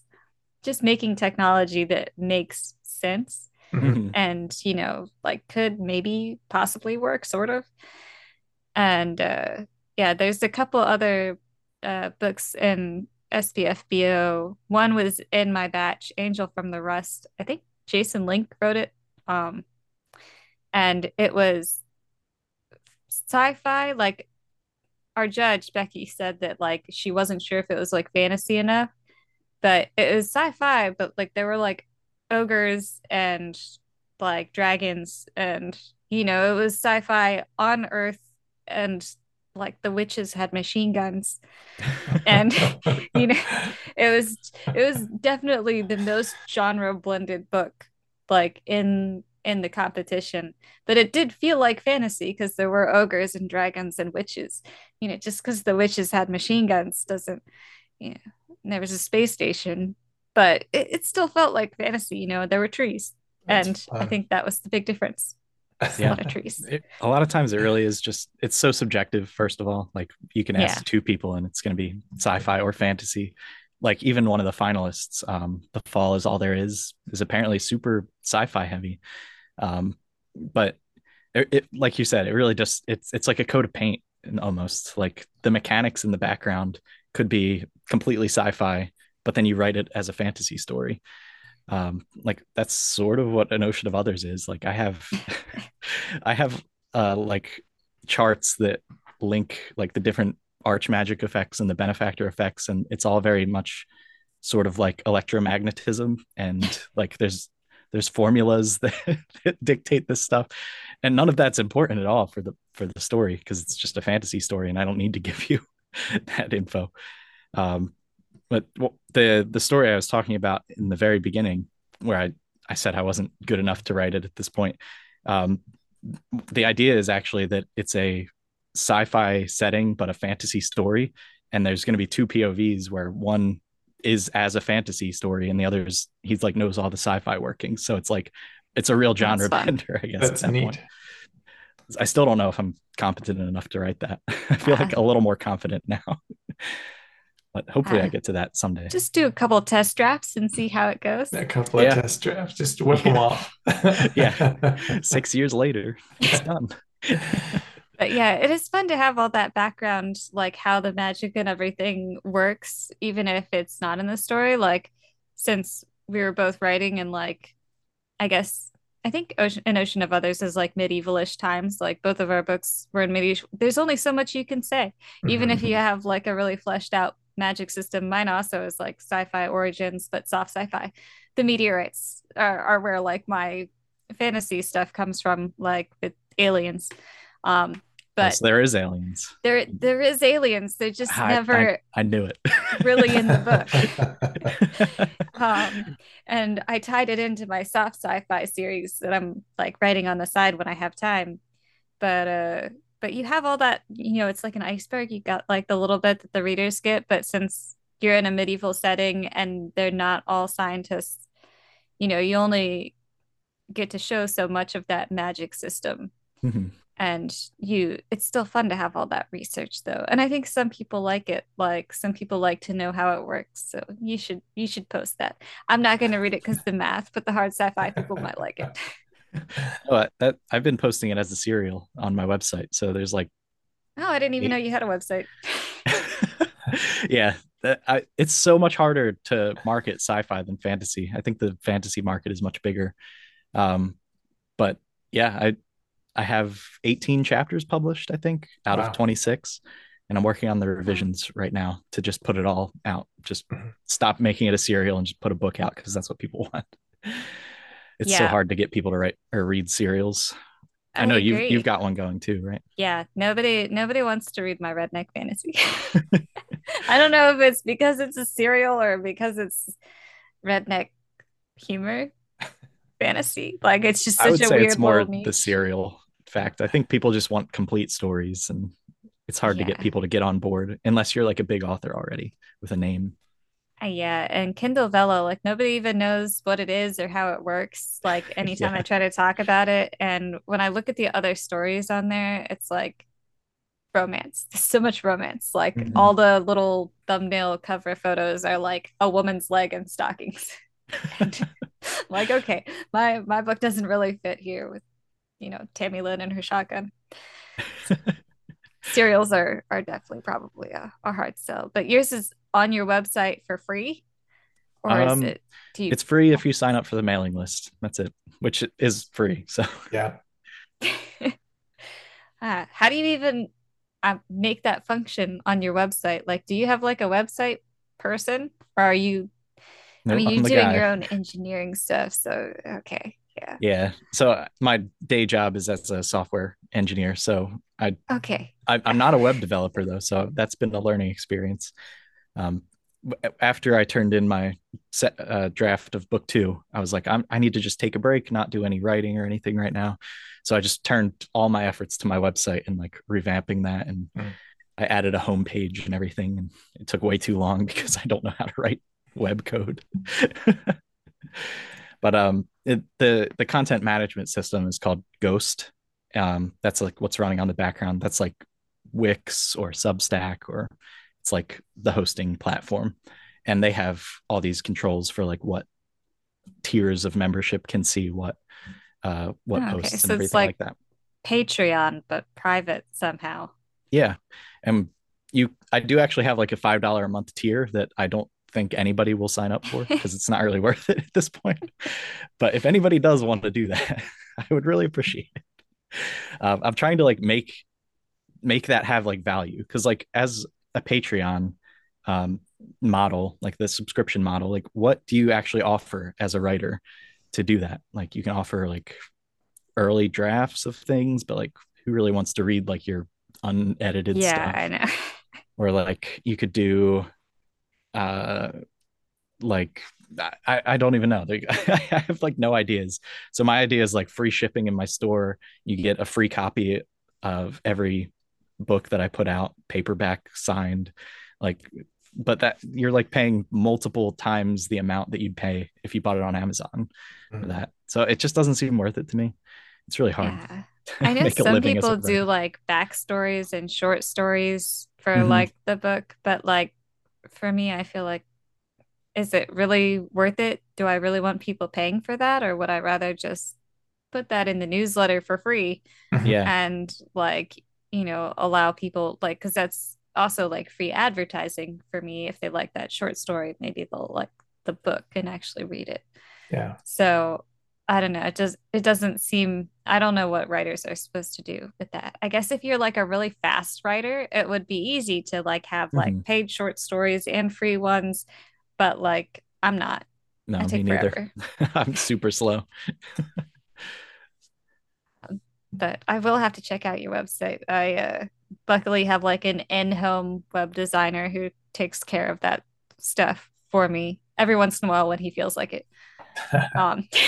No, your website's really nice. I actually took inspiration from yours when I was designing a couple new pages for mine.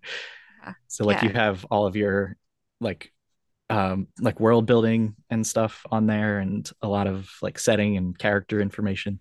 And I was like, I want pages like this for An Ocean of Others. So I Ah, I just recently put one out for like Meet the Characters, and it's got like new artwork and brand that's new cool. writing and everything on it. Hmm. I'd love to. The only artwork I've seen is your cover. But Oh yeah. yeah, I would not have known what to put on a website. When my boss asked me like what kind of information I wanted on it, I was just like, I don't know that I have a book. And Yeah. it ended up being a hostile interrogation trying to get information out of me. And he eventually came up, and then we visited other authors' websites, and it was really strange. Even like famous authors had like these websites that just didn't have anything interesting on Hmm. them. Yeah. And literally, I feel like every author was just like me. They were just like, I have a book, Yeah, Yeah. that's most I of have them. another book. And that's all it was. It was their books. And then like some of them had like personal blogs that like I'm not, again, I Yeah, take too long to it's a really lot keep of up with the blog. content to keep up. And I think the challenge too with websites is keeping them fresh because Hmm. if it's something is sitting around for a while, it's very stagnant. People are just not going to come back. Yeah. And I think that's the thing. You want to just have people always driving back to your website to look for new material. Uh, Yeah, a but lot we're of too slow. We don't have new material. No, right? I mean, yeah. it's a lot. You're busy working on what you're working on.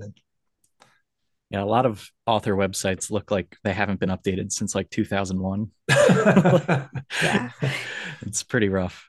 Yeah, That's why I set out with the goal, the extremely lofty goal of having the best indie author website.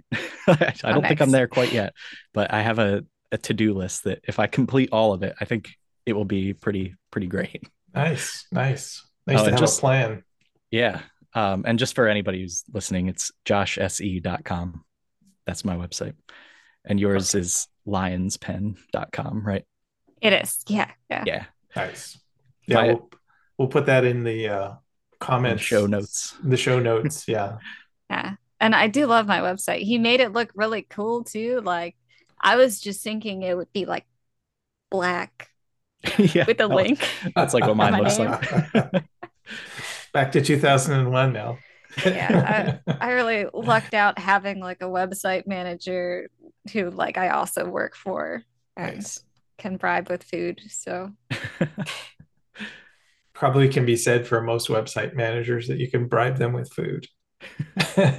yeah, it's more like holding food hostage because I make them food anyway. Like I live at work, so he's cooking just for one.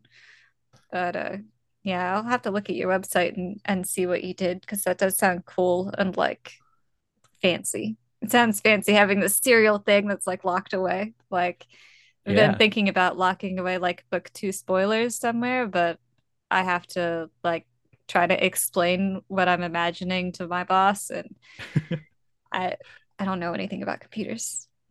Yeah. And a lot of it's going to come down to like your CMS, your content management system. I think yours looks like it's hosted on Wix, maybe. So I would think that they have I like think membership and stuff like that.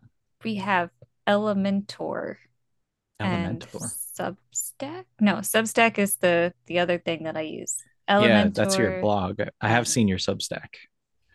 yeah, Substack is easier for me with like blog stuff because you can just like post there and forget about it. It Hmm. doesn't feel as like the website. I try to keep the content as something that people would actually be looking for if they were going to my website versus like my opinion on the latest social media scandal. So, I wanted to just really quickly touch on some of your sort of favorite reads. I know we talked already about a number of authors and a number of books, so I didn't want to sort of revisit too much of that. But are you, in terms of the stuff that you like to read, are you stuck within a particular set of genre, or are you feeling like your reading interests have taken you sort of further afield? I think I've tried to stray outside of like sci-fi and fantasy. Mhm. And like my wife is big into like classics and literature and everything. And Something's just broken in my brain. I'll read like a classic that everybody loves, and I'm just like, this is so boring. Like, where's the magic system, the themes, and it's totally just a me problem. But I tend to just kind of revolve around sci-fi and fantasy, and I don't think I have any preference between the two of those though. Most of my reading these days is just driven by like what I see other indie authors doing and that I find interesting. And so I think just necessarily because indie authors are doing so many like weird and out there things, I do tend to like read slightly more broadly than I used to. Before it was very much like the very popular series like Game of Thrones, Wheel of Time, uh like The Expanse and stuff like that. All the things that really essentially inform your own writing and I think enrich our creativity, I think too. Mm-hmm. And you're like that way too, right, Al? You like to kind of stick within the fantasy sci-fi realm? Yeah, I am not a very broad reader at all. I have like my like pet niches that I Mm-hmm. like, and I'll read all the popular like fantasy and sci-fi, but then if it's not like by one of my favorite authors, and even sometimes if it is, I don't venture outside of like my little niche. Mm-hmm. And I'm super particular about my characters and Yeah. stuff too. Sometimes I'll just pick up a book and I'll immediately know like this is not going to work between me and them, and I can't spend 200 pages with you. Sorry, and I put it down. I DNF 90% of the books I pick up. I'm terrible about it, Right. but with indie books, it is, I guess, it has broadened my horizons in a way with reading, just because there is more variety, like versus when you're just looking at the popular stuff. Yeah. It's all very high quality and very good versus, but it's not very different, like sometimes it feels like you're reading the same book over and over again. Mm-hmm. Like I'll binge read authors, like I binge read like Abercrombie until like all Abercrombie seemed the same, and like he does kind of recycle plots and you know and it just ends up feeling like that versus reading indie. You don't often feel like books have anything in common with each other. It's a lot harder to like comp an indie book to another. Like An Ocean of Others is not like any other book that I've read. Mm-hmm. It's a little bit like some video games I've played, but like I would compare it to Dragon's Age, whichever one you're with the gnomes. You went down into the gnome place underground, wherever that was. I haven't um, played any Dragon's Age, unfortunately. really good games, and there's one where you're like underground, but the regardless, a lot of indie books are doing like very different things. And like Daughter of the Beast, like I'd never read a book that was that gritty and dark but also just almost gleefully happy the whole time.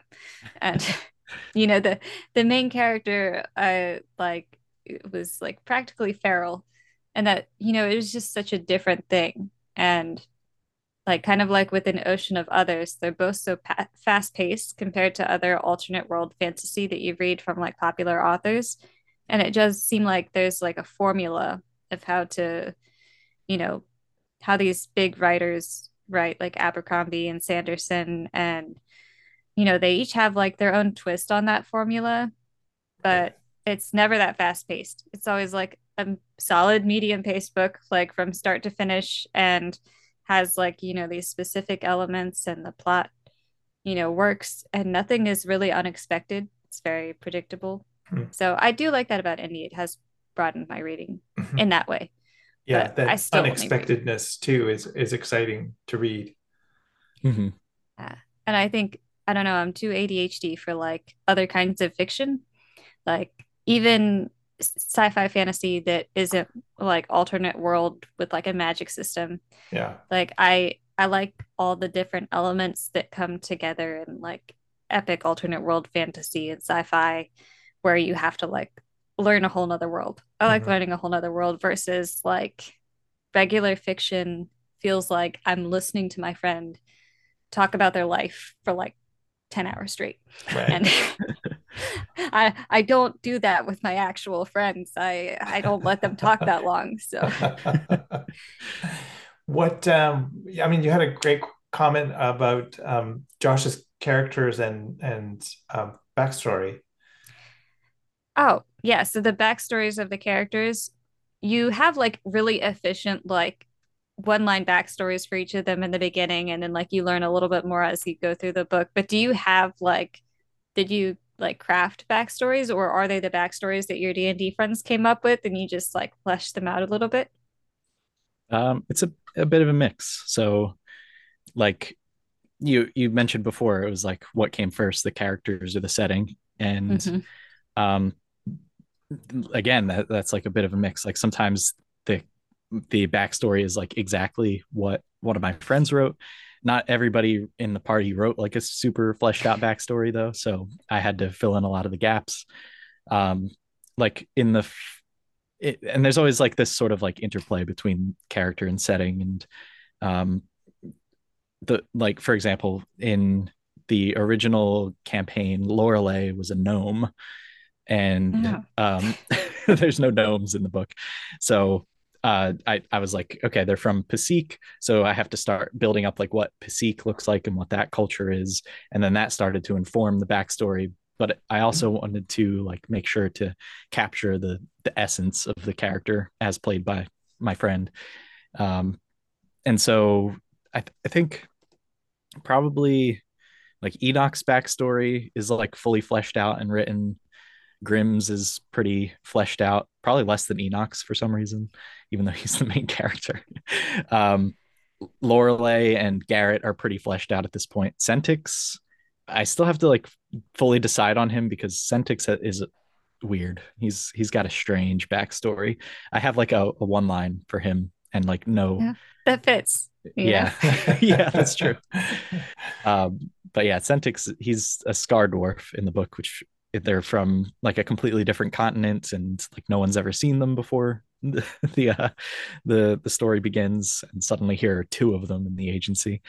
Um, and we were talking about websites, and one of the first things I wanted to add was like a meet the characters, and so I had to sort of like write out the backstories and like try and introduce the characters Mhm. in more than just a sentence, in a way that isn't like spoilery for someone who hasn't read the book yet, and that was really difficult, just It trying to is. narrow it all down.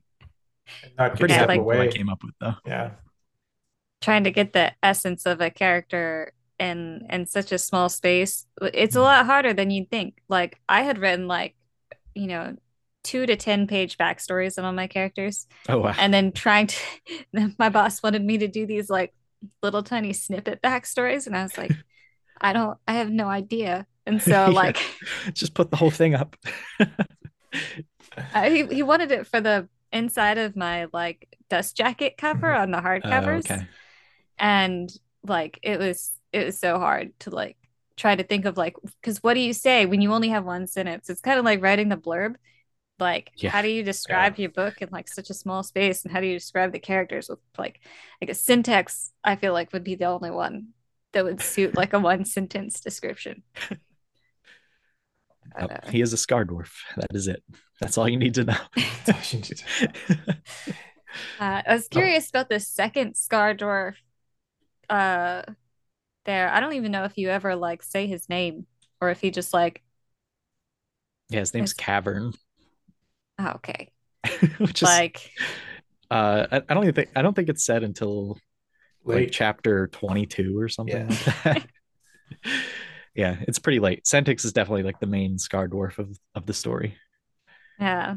But if they're like if like that story with like his backstory was in it was one of the few things that I think was actually one of the few backstories that was in the book, with like the sort of political issues going on with the dwarves, and if that was Mm. ever going to be in the books. That's why I was kind of hoping for his Mm. POV in the next one, because I found that backstory to be like kind of more memorable and cooler than the other ones. You're right, Grimm Yeah. doesn't have like any. His backstory is given in the beginning and it never gets touched on again. Like that's all you get. He's an orphan with no ties. He does nothing. Like Yeah, he's almost he's sort of meant to be like a almost like a faceless character in a way, a like a reader in self insert almost, Hmm. in like that he could be. But of course, I wanted to put a little bit more meat on it than that. Right. Um, but yeah, I mean, he's very much like a typical like street rat from Leeuwen. Like, there's nothing super special about him. Yeah, Uh, it works. And I really liked that for this story. Like Hmm. just to have this character who's kind of almost like an observer, like you, like while you're reading and getting to know everyone else like through him. It was a very like relaxing sort of way to experience the chaos Yeah. around. It's But very similar to, as you said, sort of inserting the reader into the character form. It's very role playing in mhm. that regard. It's almost like you're putting on Grimm's mask and seeing his world through his eyes, which is great. Yeah, that's why playing I an wanted to RPG. write it in first person, Mhm. because it was like I want this to be like you feel like you are Grim. Yeah. Yeah, I was actually surprised at how many first person books I picked up in the SBFBO first chapters because usually I hate first person. But like I think you and Ed Greaves like did first person in such a way that it didn't feel like a diary. You know, it didn't feel Mhm. like, you know, it felt more like things were happening in real time Mhm. and being observed as opposed to just like somebody writing down their random thoughts. Um, so I do think that there's, for me at least as a reader, there's like a right way and a wrong way for like first person to be written. And I didn't even notice, you know, as I was reading, like it didn't feel like first person that I've read Mhm. elsewhere. So that was really nice. And we both had characters named Grimm, like two of our main character, your Yep. main character and my like second to main character. So that was fun when I was reading your first chapter. Like at first I was like, they're probably going to be really similar just because we probably named them Grimm for the same reason because they're Grimm. They are pretty similar, aren't they? In terms of Yeah. just like their personality, I guess. Definitely not what happens and what they do. But No, no, for sure And not. Yeah. And and at sort of at the risk of well, not a spoiler, but I certainly wanted the listeners to get a sense of the story. But you had thrown me a little bit of a curve as far as reading something for us today. What did you have in mind? oh, so yeah, instead of reading from an ocean of others, what we've been talking about this whole time, That's I'm going right. to do a reading from the sci-fi horror serial that I was talking about a little bit. That's on my website. It's called Grave of the Waiting. And to set the scene a little bit, it's about a mathematician named Ada who has a perfect memory, like an eidetic memory, but like taken to the extreme. Um, and also a lot of childhood trauma that she constantly relives and has to deal with in her own way, since she's reliving it with perfect clarity. And What, what happens? Oh, go ahead. no, I was going to ask you what inspired it, just as a sort of a brief sense of how this came to be. Um, that's that's a tough one because I think this one had so many different inspirations that I pulled Mm. together that I'm not sure what is like the clear through line. I knew I wanted to write a character who was dealing with like her trauma and reliving that just in, like I said, in perfect clarity. And I think that came from a book on psychology I was reading where people who have these traumatic experiences, the way that a lot of times they begin to heal is by like reframing the story in their mind. And so I wanted to make that really hard for Ada to reframe the story since she can vividly recall it. But then there's also um, it's the pitch for the story I give is that it's like the Matrix meets Alien, in that there's like VR elements, but then the characters are traveling to a rogue planet which showed up in the solar system one day, and yeah, they're going there and just sort of like discovering what's going on in that place, and so that's where the alien element comes in. huh, Uh, yeah, the it's a weird story. psychological reframing thing is something that like we learned about in school, and I use that in like my second book too. Maybe Oh, I can great. just use your books as comps from now on. I Yeah. mean, now that I know that it's 400 pages and it's almost as chunky as mine by like 3 pages, it's Even practically like the An same Ocean book. of Others and Starlight Jewel, like memory is a big theme in both of them. Oh Like, yeah, yeah. yeah, they could They definitely be comps. has like that. You've got like soft amnesia, like with the haze with the riots, Hmm. and yeah. I can comp our books. They're totally similar. Yeah.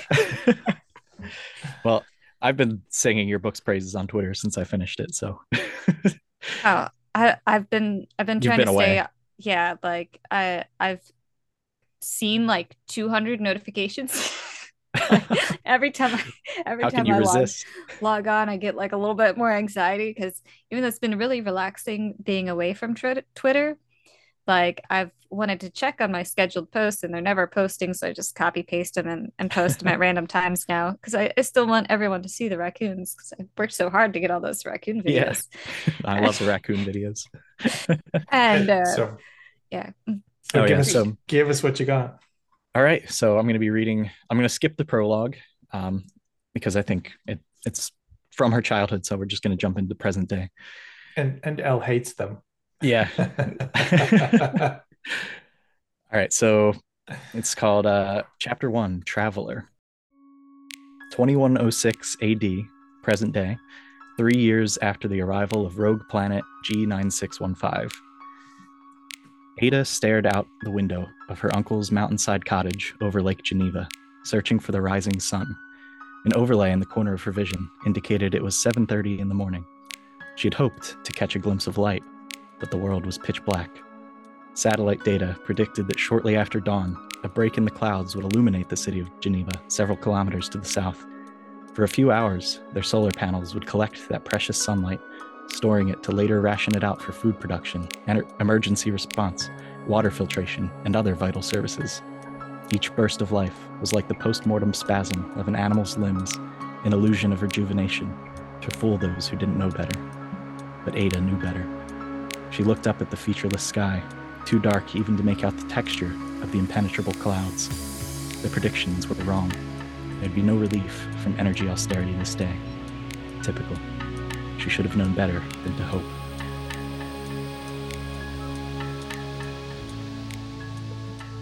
That's all I got for you. oh, that does sound really fun. I feel Short like and this is definitely a sci-fi serial I can get into. yeah, It does that's sound really character driven mhm. and Yeah, I think it's way more character driven than An Ocean of Others. Partly because the characters of An Ocean of Others were kind of crafted after the plot was already complete, so it's very plot driven. The sequel is much more character driven. For it's called To Burn All Belief, the second dance of the sibling sons. But yeah, I always knew I wanted to write more character driven stories. I just think they're more interesting, and you can really dive into the themes of everything. And so Ada's all about like humanity is going extinct and she's got no hope. She's not optimistic at all, and she sort of feels like we kind of deserve it because we did it to ourselves. small existential crisis in the beginning of the Yeah. book. Yeah. Yeah. Or series. And so like her journey is all about sort of like overcoming her cynicism and like rediscovering optimism and learning that like humankind is worth saving. And yeah, I think it's a very poignant story, but it's it's much darker than An Ocean of Others even Mhm. because it's a Yeah, horror book. So nice. And that's available on your website. yes, Good. not in completion yet. I'm still working on getting the second draft done, and then I'll post it all on the website. And then I'm gonna do like a full revision for the third draft and probably fourth and maybe fifth. And then I'll put it out as like a full published book on Amazon and all the usual places. Fabulous, fabulous stuff to look forward Yeah. to. Yeah. I did pull up your website and the character art is beautiful. And I don't know why I haven't seen this on Twitter yet. If you're just keeping I things from me or if Twitter no, is keeping I things just from posted me. it yesterday, so Oh, okay. it's brand new. But yeah, that character art was by where's she from? Hold on. I don't want to mess up her nationality. So let me Zelda. just look it up real quick. Is it Barcelona? Am I right about that? I don't know. My internet takes forever. Oh no, she's just from Spain. Okay, so yeah, she's a Spanish artist named Joan Belda, and I saw she had a similar piece for just a fantasy group that she had put on ArtStation, and she did the chapter headers for Zach Argyle's Threadlight series, the what's it called, the leather-bound omnibus Kickstarter. And so I was like, oh wow, she's really talented. So I commissioned her right away to do. I think I stole one of Zach Argyle's artists as well. Like 2021, I think is his. He doesn't have his name on Twitter, but he did. Pretty sure it was for Zach Argyle. Somebody else's fantasy book with monsters. Yeah. I saw Zach talking on the Beard of Darkness channel that both of us have made an appearance on, me and Elle. Sorry, my dog just stole some trash out of my trash can. And he was talking about how pleased it makes him that he sees that he's like sort of helping other artists get discovered. And that's great. I think that's great. Yeah. Yeah, for sure. Yeah. Well, artists don't seem to be very good at advertising themselves. Like, well, neither am I, so I can't blame them too much. Yeah, I agree. It's really hard to advertise yourself, but I've been trying to help and like kind of tell them what authors want, because there's been so many times where I've wanted an artist, especially when I first got on Twitter. I was like, hey, I could use an artist. Is there anyone out there that anyone recommends? And then you get like nothing, and no one says anything, and it's really confusing, like trying to find them. And then you go and there's like the commercial use thing, and they all say like no commercial use, and like half of them mean it and half of them don't. Like, so you have to have these like long drawn out conversations with them, which just it's tough. Yeah, it's tough out there. Well, I wanted to thank you both for the opportunity to sit down with you again. It's been great to have you on the show again, Elle. I appreciate your co-hosting and certainly directing me to Josh. It's been lovely to meet you, and certainly hoping that we can reconvene in one form or another and do this again. So it's been good fun. Yeah, absolutely. I love being on the show, and I love getting to pick an author. That's exciting for me. Like, so yeah, be ready next time you ask me. I will immediately pick someone. That's great. I was excited to pick Josh and have somebody else, forced to read a book. How often do you get that opportunity? Yeah. No, thank you so much for asking. This has been so much fun. And it's been great to reconnect as well, just because I know everyone's got stuff happening life-wise and writing-wise. So it's really nice to make a new connection, a new friend, and build on that going forward. So I'm excited to have you back on the show at some point as well, Josh, and get you as co-host. So yeah, I've already got some authors in mind. Oh, there we go. Good. But yeah, we'll definitely touch base with one another offline and go from there. Yeah, sounds good. Thank you again. So happy holidays to you both. I know we're running into that time frame, so all the best and have a wonderful 2024. Same to you. You too. Merry Christmas. Well, here we are then at the end of our show once again. I'd like to thank my guest co-host, E.L. Lyons, and our guest today, Joshua Scott Edwards. It's been a pleasure to be in your company and have the opportunity to talk about books and writing and life in general. These chats always take us to fascinating places, and I really look forward to more of them with you in the not too distant future. For our listeners, of course, please remember to look for Elle's and Joshua's published works.